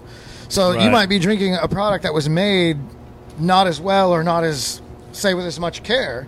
But I think if you're just talking like spirit to spirit, if you're saying an ultra premium, whiskey of any variety, would this stand into that club? I think absolutely. Like this is the kind of thing that would make the reserve list on my menu here because of its exclusivity and because of its quality. And I mean, this is absolutely phenomenal. So this one, unfortunately, has not been brought into the big stores yet, but you can find it up on the north side, I think at Ryan's Liquor in Cyprus. You can find it, of course, down south at NASA Liquor. I don't think where else we might have it right now in the Houston area, but those are the two that come to mind. What I'm you're telling talking you- about is what you just poured. No, the one, No. the one And where talking about the- And I'm 2007. telling the Again, listeners the out Barbados there, 2007. if you're Okay. looking, I Exclusive to guarantee Texas. you. We still have plenty left in Texas, but it'll probably be done by the end of the year, I would imagine. But I brought something else out because I wanted to compare and contrast and really go kind of polar opposites here from rum from the same country, and of course produced in the same fashion as all plantation rums are, at least that double aging. This is our 20th anniversary. Plantation XO, Which is fantastic. I want to be very Oh, clear so about good. something. It is not a 20-year-old rum. We've always had 20th on Right, there. 20th anniversary. The TH is on there. Again, we like to be very transparent. And the reason why we call it 20th anniversary because simply it was produced by our blenders in France as a surprise to Alexander Gabriel, our master blender. On our 20th anniversary of making spirits, and that was 10 years ago. We're on our 30th anniversary this year. Wow. I kind of got my fingers crossed to see the hope That there's gonna really be good. a Yeah, 30th. right? Yeah. But we call this one the XO, all Barbados rum, aged anywhere from like 8 to 12 years. Smells But like an old baseball glove. It's awesome. completely different. Very tropical. You get a lot of coconut notes. As that Barbados that we tasted right here, not for the inexperienced drinker. It's for the Brooker's drinkers and that sort of thing who appreciate a high proof one. This one at only 80 proof, I believe. Even though an experienced drinker can enjoy it, it's also something that the novice can enjoy also because the flavors are welcoming, they're warm, again tropical. It's just easy drinking. Night and day is yeah. a great This is description. this is interesting. This has a breadiness to it, a very like almost a gingerbread kind of Yes. thing on the note. With the coconut is so prevalent too. It's very different from our last selection. This one is one of our most award-winning rums. It's our most popular one in Europe and Germany. They drink the hell out of this one in Germany, and we've been refocusing in the United States on it as well. You'll find it at all major specs. Usually not lined up with the other plantations. It'll be up there with the other higher dollar ones. It's about $45, $50 a bottle. But fantastic. Wow. certainly one of our best. I will just say while Make milkshakes with this. while we tried Yeah, absolutely. while we tried the Island Diaries rum barrel aged quad after the 2007 the single 2007 single cask, and it was a really nice pairing. I just went back there after this and it is a completely different experience. I'm getting the banana, and the bottle even said banana bread. You get that flavor just jumps out at you when you pair it with the 20th. It definitely brings out the breadiness in the beer in a huge way. Like when I smell this, and everyone's palate's different, but this smells like gingerbread liqueur almost. It's amazing on my nose. Honestly, should we do wonderful. Plantation Island Diary bombs here? Snackeries. Yes. The answer is yes. You know, I like I the told idea. you my last appearance on the Chris Hart show. I got a little toasty. We'll be Yes. flambéed, man. Well, we're really fortunate to be able to sample the things that we're able to sample Absolutely. on a show like this, and it's not lost on me. Hopefully, we can communicate some of that. So if somebody's thinking about going out and spending $40-50 on a bottle of rum, I don't know if I could think of a better choice than that. I have to get a bottle of this. I can't stop drinking this. It's actually. really fantastic. So- And interesting, I just want to say this. The fact that you were willing to go to that after the 2007 single cask, I think that speaks to how great it is. Because And the fact that our palates were still able to discern those cool, subtle fruit notes, Yes. like Yeah, well, that well, again is a we're- testament to the craft. and also that we're not to the end of the show. But True. but seriously, it says a lot, because after you drink something that's as overproofed as the 2000 was, to be able to come back and appreciate the subtleties, it just says a whole lot about the 20th. That's fantastic. Fantastic. All right, I'll tell you what, let's do. Let's take another break. We will come back. I know there's some cognac we are still wanting to try, so New things and good things. you can point us in a good direction. And we do have one more beer, and it's called Aminal. As in, Aminal. as an animal, but not spelled quite properly.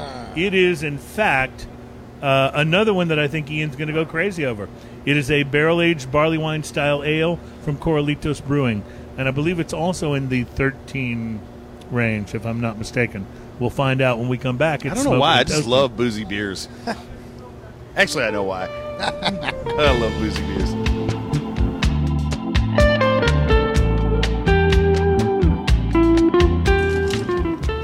Welcome back to Smoking and Toasting. We are live at B&B Butchers and Restaurant, and we're brought to you by B&B Butchers and Restaurant, 1814 Washington Ave in Houston, in the shops at Clear Fork and Fort Worth, and at BB Lemon right across the street from the Houston location. We have done some tasting already, and I normally try to structure our beer tastings so that we go from the lowest ABV to the highest, but I have to apologize because we went 13.4 on the Island Diaries, and now we're actually going to take a step all the way back to 12% for the Aminal. I know I've disappointed you, Ian, and I apologize. Yeah, you're the worst. Aminal comes from Corralitos Brewing Company. It is a bourbon barrel-aged barley wine-style ale. And Aminal is a barley wine that spent 9 months in bourbon barrels, resulting in a complex range of flavors that will age incredibly well. Notes of dark fruit, whiskey, toffee, and a touch of oak are balanced together nicely. Drink it now or tuck it away. It says right here on the now, bottle. I'm very curious to see how this will work, as I still have a little bit of the 20th left. Very curious to see how this will work with the rum, since it's aged not in rum barrels but in whiskey barrels. So that'll be an interesting. I don't an interesting understand how you have a comparison. little of that 20th left. It was because I was concentrating on the 2007. 2007 is something special, man. That's Yeah, boy, it you- really you don't is. run into a rum like that all the time. No, you really don't, and it's probably best that you don't run into a rum like that all the time. Indeed. No, Absolutely, it was a very rough go learning to appreciate overproof spirits. Was it? Yes. Yeah, but see, Well, that's here's that's the what thing. you love, though. It is. Well, and it's ironic, especially, I've even gotten flack. People have seen me either on the show or here at the restaurant or out. Even with my whiskeys, like I don't subscribe to necessarily to the Big Rock, and I think we've talked about this. I like the smaller cubes. When people say, "Oh, as such a whiskey and spirit aficionado, like what are you doing?" And I'm like, "Well, if you know me well enough, you know that what's in that glass is probably at minimum 110, Right. and then I'm probably going to have 4 of them. So, in order for us to all have a good time, it should probably have a little bit of dilution, a little bit of cooling out. Let's address rocks for just a moment. A lot the big spheres and the big cubes Sure. are awesome looking. They're great, and I enjoy that in a drink. But what it does that make great photographs. right, and what that does to your spirit is it has it doesn't melt as fast. Yes. It So you basically get keeps cooling your without drink nice dilution. and cold with less dilution in your spirit, which is also okay. A lot of people like to drink it neat. And that's fine too, but don't be snooty about it, because the truth is there's almost no distiller that I've met that won't tell you to open up their spirit with a little bit of water. Absolutely. Now, the small ice, frankly, when I'm at home and if I have the opportunity, you go by Sonic and get that The Sonic Pebble ice, the little pebble ice. That's the best. Man, you can tailor your Sure. drink perfect. And I like the ride that you get when you try a spirit. I always try it neat first. Sure. And then I add some of that ice, but I love to taste the way the flavor changes from when you first put the ice in and it's not diluted, and then it gets super cold. And there's different flavors that pop out. It masks some flavors but brings out some other flavors. And especially when you're dealing like I would use like this rum, for example. Like if you go into this single cask 2007 that we just tried, and you put the big cube in it, right? It's going to get really cold. It's not going to dilute. When you talk about the flavors, what's going to happen is all that oiliness is going to tighten up, Yeah. right? So I mean, you just think the science of it, it congeals, etc. It's the idea of the cloudiness. Like when we did the 100th episode, I had that Balmoral Garrison Yeah. Brothers, Yes, and you when did. it got cold, it looked like espresso, yeah. and that's all that oily, viscous, all those congeners, pulling back together. So what ends up happening is they're going to taste different because they're going to release differently as they get under your tongue, and now your tongue's going to raise that temperature to 98.6. etc. So there's a lot that happens in cooling and drinking and diluting.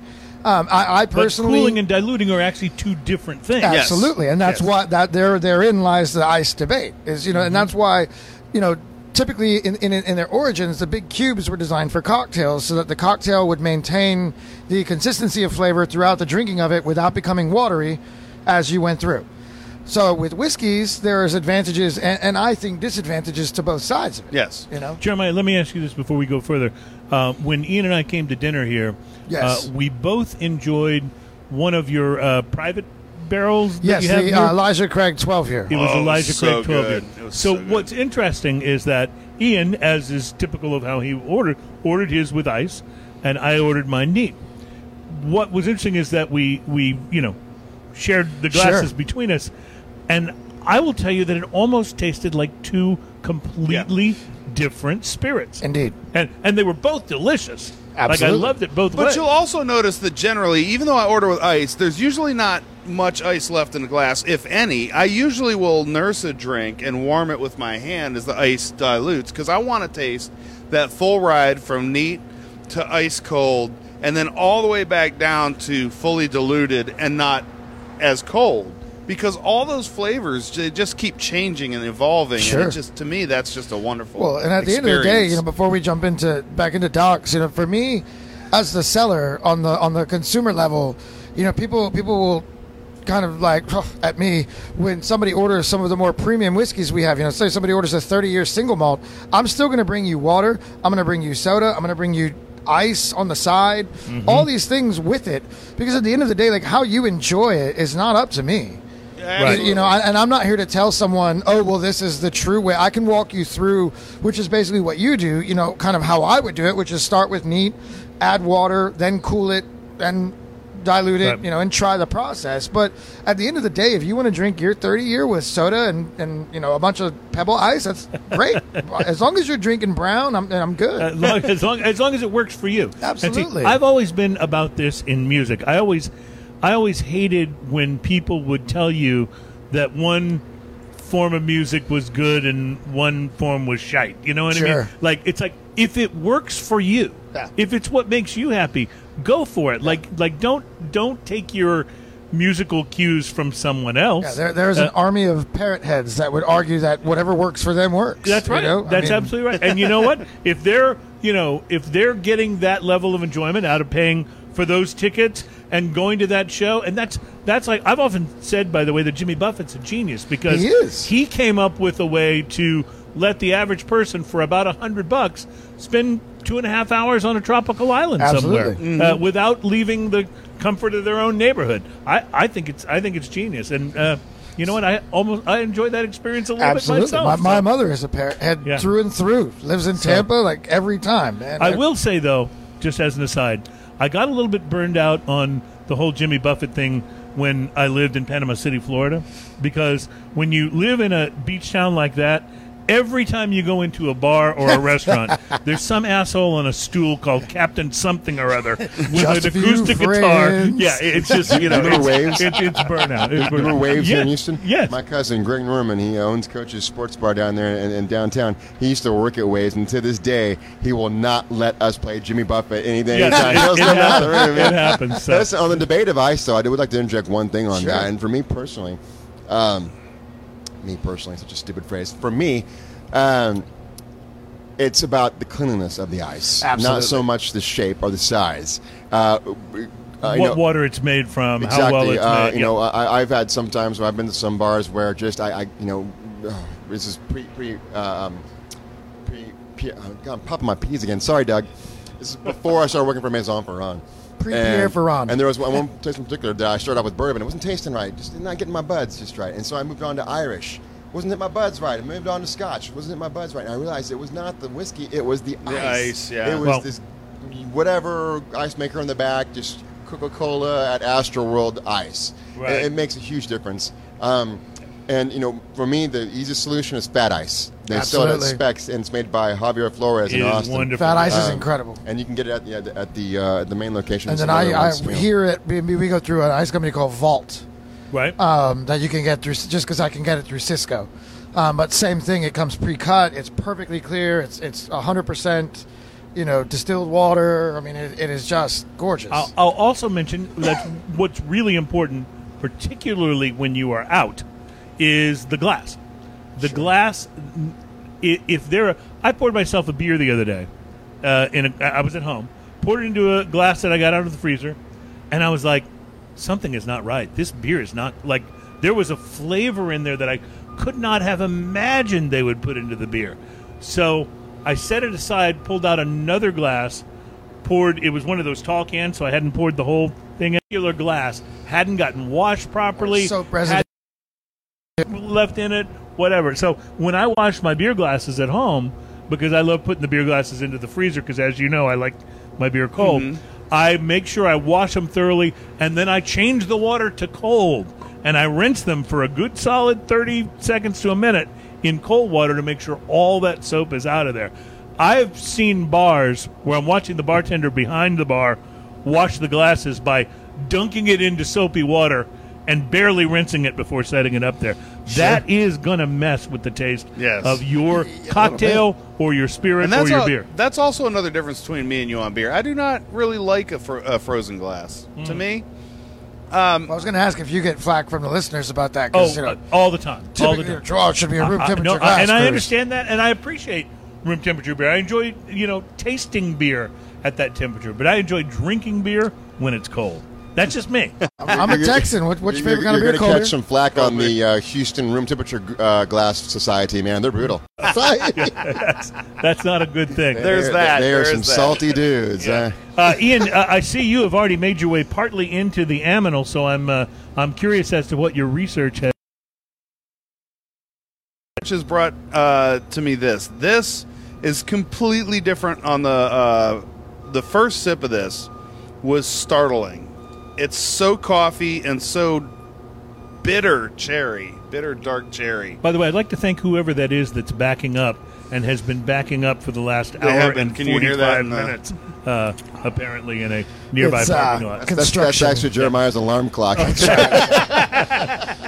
right. I'm sorry. But I interrupted you. Please this continue. is so dark cherry bitter and chocolate and espresso. Overall, if you ask me, this has so many different little things going on, but the bitterness I really enjoy. Yeah, it's a nice, easy bitter. And what's bitter in funny, a Kinda chocolate goes- and coffee Yeah, and it kind of goes thing. right across the backside of your and the palate. interesting thing is, my very first sip of this was startling. It was so bitter, but not in a bad way. And then after I drank more and more of this, that bitterness goes away. It's super silky. on the mouthfeel, which is just a joy. The bubbles are super tiny, super perfect. And this goes down way too easy for 12%. I hated the first sip, but it's since we've been talking, it's opened up. It's like the flavors had a moment to just kind of marry together, and now it's a much more. I don't want to say palatable because that's another way of saying now I can drink it. It's a much tastier brew now. I will also mention, as the cold beer guy, that this has gotten better as it has warmed up. It's one of those beers that definitely the flavors connect better. I think I hesitate to say this, but I think this would be the winner for me I would out concur of the for show, day. the Island Diaries. But the Aminal is it's pretty darn good. It's just so different. If we hadn't had this one, I'm wondering if we'd be raving more about the barley wine. You know, I poured a second glass, not because I really wanted the flavor or anything by any means. No, it was because of research.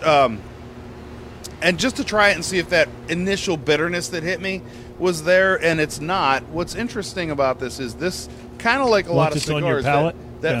That first light is a little harsh, or sometimes a good whiskey is even like that. That first Sure. sip is a little harsh, and then you get used to it. This has that, and this is a lot boozier tasting than the Island Diaries, which is actually boozier than this. But I like By it. a I'm for it. I percentage can- and a quarter, but yeah. yeah. Well, but the booziness comes across a little more on this. You get a little bit of that warmth in the back, in Yes. the chest.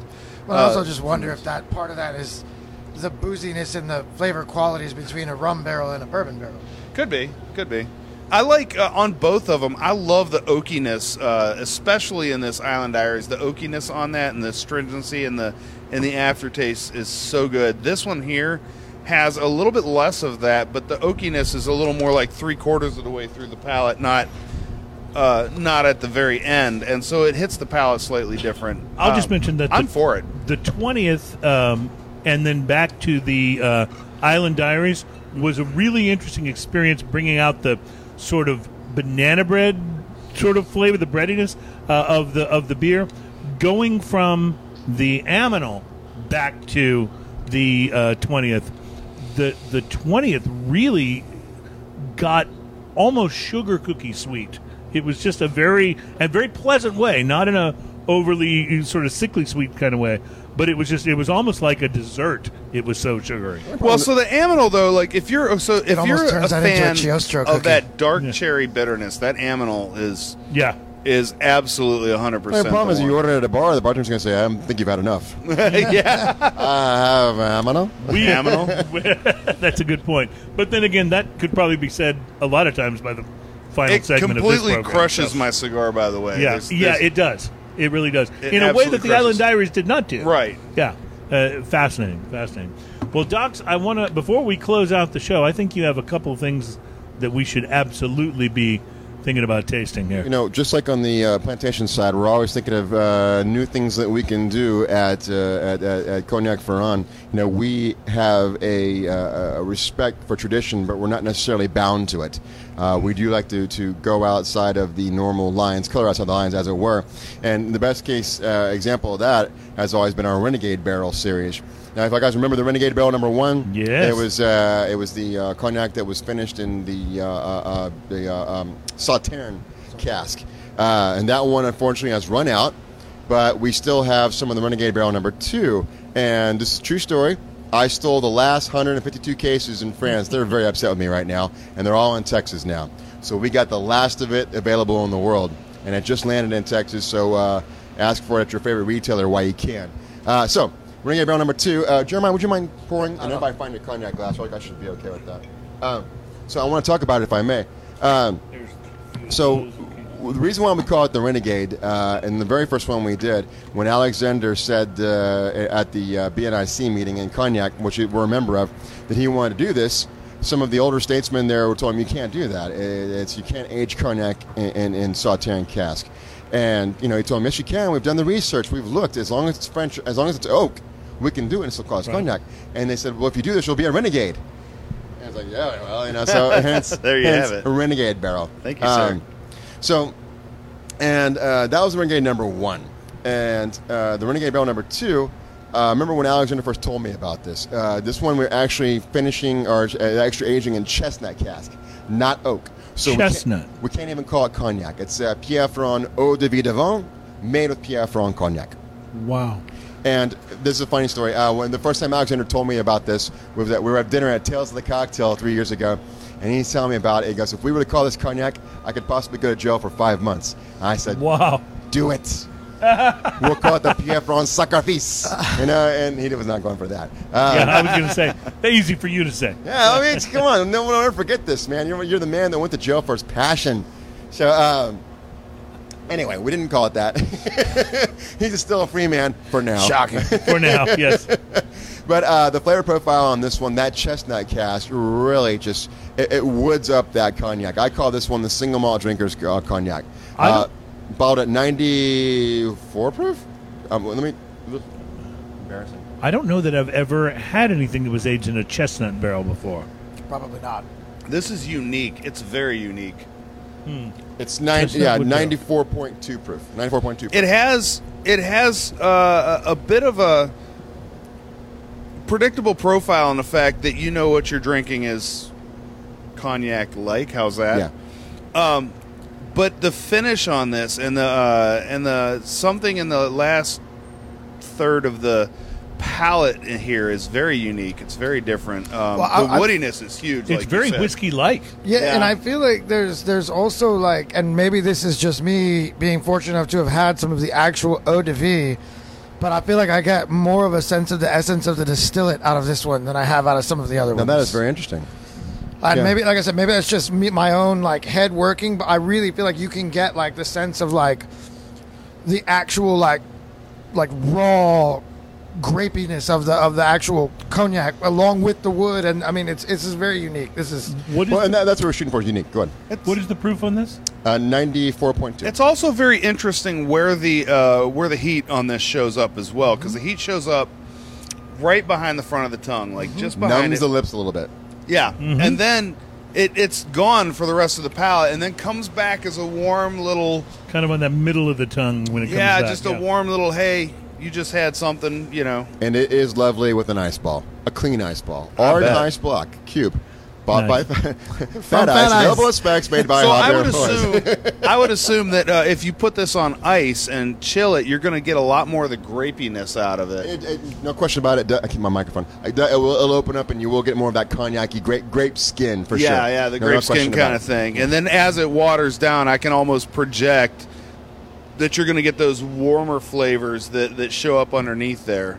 I mean This one's going for like $70, $80 wherever you this can is find it. without question one of the most expressive cognacs I've had. It's What we were shooting for, and that's just, we don't want to just publish another bottle just for the sake of having more space Just 'cause you call it or Renegade more Barrel, real estate it's on the cool. shelf. Yeah. Right. Everything we do is going to be done just like similar with Plantation. We want every bottle very different. This one we're going with a lot more dry cellar cognac, slightly heavier leans than on the Ombre. The age was 5 to 7 years old with a 25-year-old Bonificateur. I'm going to say I lit earlier one of my go-to cigars. I've reviewed this on the show before, so I didn't make a big deal out of it, but I had brought along one of the A.J. Fernandez, H. Upman by A.J. Fernandez, and one of the reasons this is a go-to for me is because it's relatively inexpensive, but still incredibly complex. And what's interesting about the Renegade Barrel Number 2 is it actually makes this more complex than it was. I'm in my brain still deciphering the flavors that I'm getting out of the cigar when paired with this. So You gotta love when you find a cigar and spirit pairing that they go a little bit beyond both of the entities, and you they go create beyond something just new. Yeah, they go beyond just like that works well together. Yeah. When one really enhances Well, the that's other. always. I was just saying that's the thing is you're always looking for enhancement, not Right. just a pairing. Right. Does this make this better? Might I suggest, gentlemen, smoking and toasting the app?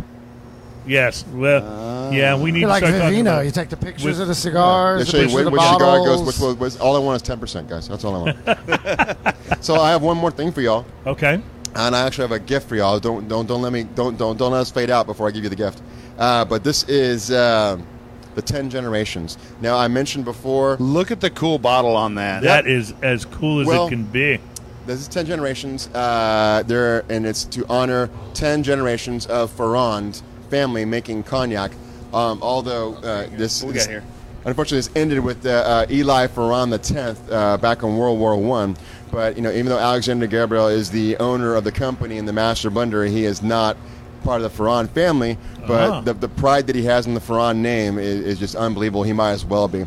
And so we call it 10 generations. So now, remember I mentioned earlier that the Renegade Barrel number 1 is gone for good? Mm-hmm. This is a distant cousin to it. Go ahead and pour it. So it's also going to be similar to the Renegade 1, finished in Sauternes cask, though the cognac is going to be a little different from what we used with the original Renegade Barrel number 1. Also, it's only 92 proof, where Renegade Barrel, I believe, was 96 proof. Right. And this is going to be closer to the Ombre as far as the 4 to 6 year old with the 12-year-old Bonificateur, with that extra year in the Sauternes cask. And now that bottle you're seeing right there is not a legit United States. That one I brought back from France. It will be a 750, but it's going to be coming here later this year. We will have this in a. I have to show this bottle though because this bottle's It's so so cool. cool. Well, and look unique. closely at the vines, and you'll see the You faces. see the faces, yes. Yeah, I you see noticed the that faces earlier. of the 10 generations of That's Ferrand. awesome. That's fantastic. All right, so So later this year, and you really do get that. I keep lowering my mic. You still get that nice sensation Sauternes finish that you got from Renegade Barrel number 1. this is really delicious. Wow. And so different from the Renegade. So different. Well, you get this It's one. so much bigger on the tongue, so much rounder. This one will appeal to the whiskey drinker also, but you still know you're drinking cognac on this Absolutely. one. Whereas the Eau de Vie d'Avon, Much more it takes so you a than- minute to yeah. identify the spirit. You know? Absolutely. Right. No, with the Renegade Barrel, I almost would have believed you if you had told me it was a whiskey. With this one, it's absolutely a cognac from the very first note. You know? But it has that, again, it's so big on the tongue. Mm-hmm. Right? This Especially one- as you give it that chew, it feels like it kind of expands. And in the your palate. mouthfeel is just It's fantastic. amazing. Well, this one's funny because it bursts right up front in the palate. Yep. And then just keeps going and Yeah. expanding. It doesn't have a ride. It just keeps going. It's really interesting. I'd just like to point out, by the way, how incredibly lucky we are that all of us who are sitting here at this table do something for a living that involves us being able to say bursts onto the palate as a part of our jobs. I just like to say big fat mouthfeel. Yeah, exactly. I'm a little more lowbrow, you know. Yeah, but it works That was for going to you. be my Twitter handle. It worked for you, Jeremiah. That's the other name. totally That's my works other for you. Jamaican ska band. Is Big All right. Fat Mouthfeel. So I Okay, mean- so this is available when? Probably later this year. We're still waiting on approval from the feds on the 750 bottle. And which, it's 10 it's in- generations. Cru de Cognac. So and ended it with the Eli Ferrand X, who unfortunately died without an heir in World War I. But the one that really put us on the map was Eli Ferrand VIII, a very influential gentleman. He was rubbing shoulders with James Hennessy and the owners of the family behind those larger companies, and was very influential, very instrumental in a lot of things that we see in cognac today, including, quite frankly, the fix to the what do you call it, the phylloxera. The fix to phylloxera was grafting North American roots from Texas to the European vines that made the vines resistant to the pest. And now they had been doing this in South France for a while, and he got wise to what they were doing, and he convinced the other cognac makers, let's try this here, and it worked. Wow. Sort of. It worked initially, but the vines were growing too tight, and the fruit was dying. So a new grape was invented, a cousin of the Trebbiano grape, which is the most widely used one, Uni Blanc, which we're 90% use Uni Blanc. That was a grape that was created to grow better. The vines wouldn't get so tight.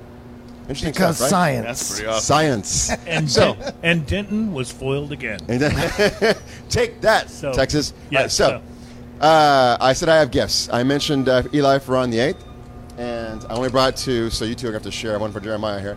This is the but check it book out. that our historian, a guy named Jacques Blanc, and with Alexander Gabriel wrote on the Ferrand family. I'll bring you another one. Wow. And it's just basically the life and times of a cognac maker, Eli Ferrand VIII. a lot of interesting information, not just the history of our company, but just the history of cognac. And Fascinating. you're going to talk about, and we won't talk about our brands, because quite frankly, our brands didn't exist back then. But it's just more about what I've always said that we are the beneficiary of a man who literally planted his roots in the best place in the world to make cognac. And if not for him, we would not be sitting here right now. This is beautiful. Yeah, it's is a gorgeous amazing. book. Gorgeous book. And perfect for the coffee table. You put legs on it, it will be the coffee It would be table. the coffee- That's awesome. Well- like there's something about picking up a book like this size, and Yes. leafing through it in your Uh-huh. comfy chair. You yeah. know, No, Like- it feels rather luxurious, kind of the way the cognac feels. Which is, And that's what we were shooting for there. If you look closely at the F's right there, that's our new secondary logo there, the Nice. Ferran I see that with the embossed Zorse in on it. yes, nice. that's nice. really beautiful. Well, a big part of it seems so cliche to say that something is all about the good life. But in the end, that's really what the show is about. It's about things that we enjoy that kind of take life to the next level, whether it's fantastic spirits or great cigars or really, really Fantastic good craft spirits, beers. treat yourself. Yeah. Good cigars, treat yourself. I can't think of a better way to end the show than that. But I do want you to quickly tell us about B&B Italiano. So BB Italia, yeah, we Or BB Italia, okay. Yeah, it's phenomenal. It's the newest addition to the Berg Hospitality Group. It's out there, Memorial Dairy Ashford. But handmade pastas. It's a very traditional Italian menu. So it's the courses, the antipasti, the primi, the secondi. Really, really amazing bar setup, beautiful cocktails. How's the French gin selection? It's pretty good. It could be better. Obviously, it's not as good as here at B&B. But no, amazing. Ben brought his brother Daniel in. They literally hand make all the pastas. We actually started using them for all of our pastas throughout Berg Hospitality. Nice. But it is absolutely phenomenal. I actually was just up there on Tuesday, and it was the first time I'd seen the finished renovated building, and it is gorgeous. It's huge, but it's very, very warm. It's got a really, really nice bar, which is, obviously open? I believe that we just had our big party last night, and you can now reach out and make reservations on Open Table. But it's phenomenal. It's just something different, but it's so family. It's just a very It's got warm that family place. Italian vibe, Absolutely. right? Yeah. Nice. Love it. I Absolutely, very Italian love those themed kind of Italian cocktails. Aperol spritzes on tap. Nice. Grappa? Grappa. I actually just put together a Grappa list. I don't believe that they've implemented the full Grappa list quite yet. Baby steps. But it will have a very nice selection of Amaros.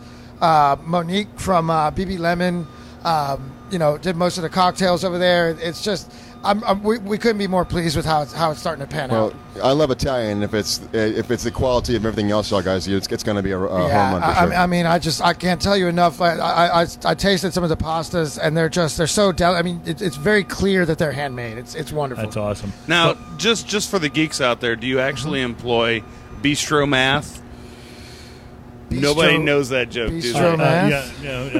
I don't know the joke. You'd have to be a Douglas Adams fan. Never mind. Oh, Gotcha, okay. gotcha. Well, I'm a moderate Douglas Adams fan, and to the extent that I know for sure who he is, but yeah, we couldn't be more excited about it. They also have BB pizza to go, so at some point Nice. they're going to I have bet that's a little amazing. takeout pizza addition to it. But yeah, we're really, really happy, and I wish I could tell you more, but there's there's more coming. So, Jeremiah, can we have you on to do a grappa show in the future? That would be amazing. Are you knowledgeable with grappa? Grappa is one of the most underappreciated spirits, Well, and as a I guy really who loves all things rocket fuel, Yes. Just so it you is know, I truly underappreciate grappa. Yeah, We'll meaning change that you that. don't like it, or I've that tried it a couple times, and it's not You my haven't had palate. good grappa. we'll get you squared away. I But, assure yeah, you. okay, All we'll right, see. So that's why I thought it deserved a show, Yes, because absolutely. there's something to be said for it. But yeah, it could be a little off-putting. Yes, well, they have a patio there as well, so we'll figure out doing a grappa show, It's and we'll actually do one at BB challenging. Italian. To appreciate. No, that's what you said I about mean- Malort. Grappa and Malort Okay, first are of not all, in the Malort- same, not Malort in the is same fantastic. universe. It's in shock its value terribleness. spirits, Yeah, yeah. That's yeah. that's called craptastic. crap. I don't know, man. I don't know. I mean, there's a gang load of people Well, that the like. best thing about Malort is when you try for the first time, people are disappointed that you're not more grossed out. Yeah, Is I'm that telling you- gross? I'm like, that's gross. But isn't it really gross? Yeah, That's gross. the More from me. first time somebody brought me Malort, I was like, okay, it's like rotten Fernet. It ain't that bad. Yeah. Like, First time someone brought me Malort, it was Ian. So yeah, that tells you all that. That you was need to hilarious. know. I said, don't worry, I'll get the spirits this week. Yeah. And what was it that was the your first time I questioned was my it your friendship friend with or Ian. your brother that had the perfect description for Malort? It wasn't that it was. Oh no, wasn't it was good. my friend. He said, no, Yeah. it's not bad. It's challenging to appreciate. Challenging to distilled appreciate. from corpses, you know? Yeah. Well, we want to thank everybody involved. Thanks to Adam on the Wheels of Steel for making the show happen. Doc, it is always such a pleasure to have you on because, honestly, we have a lot of different spirit reps on, and I think I learn more from you. Maybe it's because I'm such a fan of rum, and I know so little about cognacs, but it feels like I learn more from you than just about anybody we have on the show, present company, etc. Because he's docs, man. I will honestly, say though, but also- where do you think that I began to like delve in? And I'm not trying to toot Doc's horn, but literally, without my meeting Docs in the right situation with the right people that I was working with, I can honestly say that like it was very much a kickstart to my spirit rabbit hole. Wow. Like he took me to my first tales where I went to the seminar, The Art of Aperitif, and it super hungover on absinthe, was drinking Chinar, and And a it just monster was changed. born. I'm telling you, A it monster really, was born. it's very legitimately true. So I would like to thank Docs publicly. for that. It might be that Island beer talking, but I'm starting to tear up here, guys. You're You know, Docs, and I'm getting all I told you it was dewy-eyed. emotional. the emotional beer. spirits you bring today are ones that I'm not as familiar with. So I just want to let you know, in the words of Madonna, you made me feel shiny and new. That's the way to end. That is the way to end the show. Cheers, my friends. Cheers.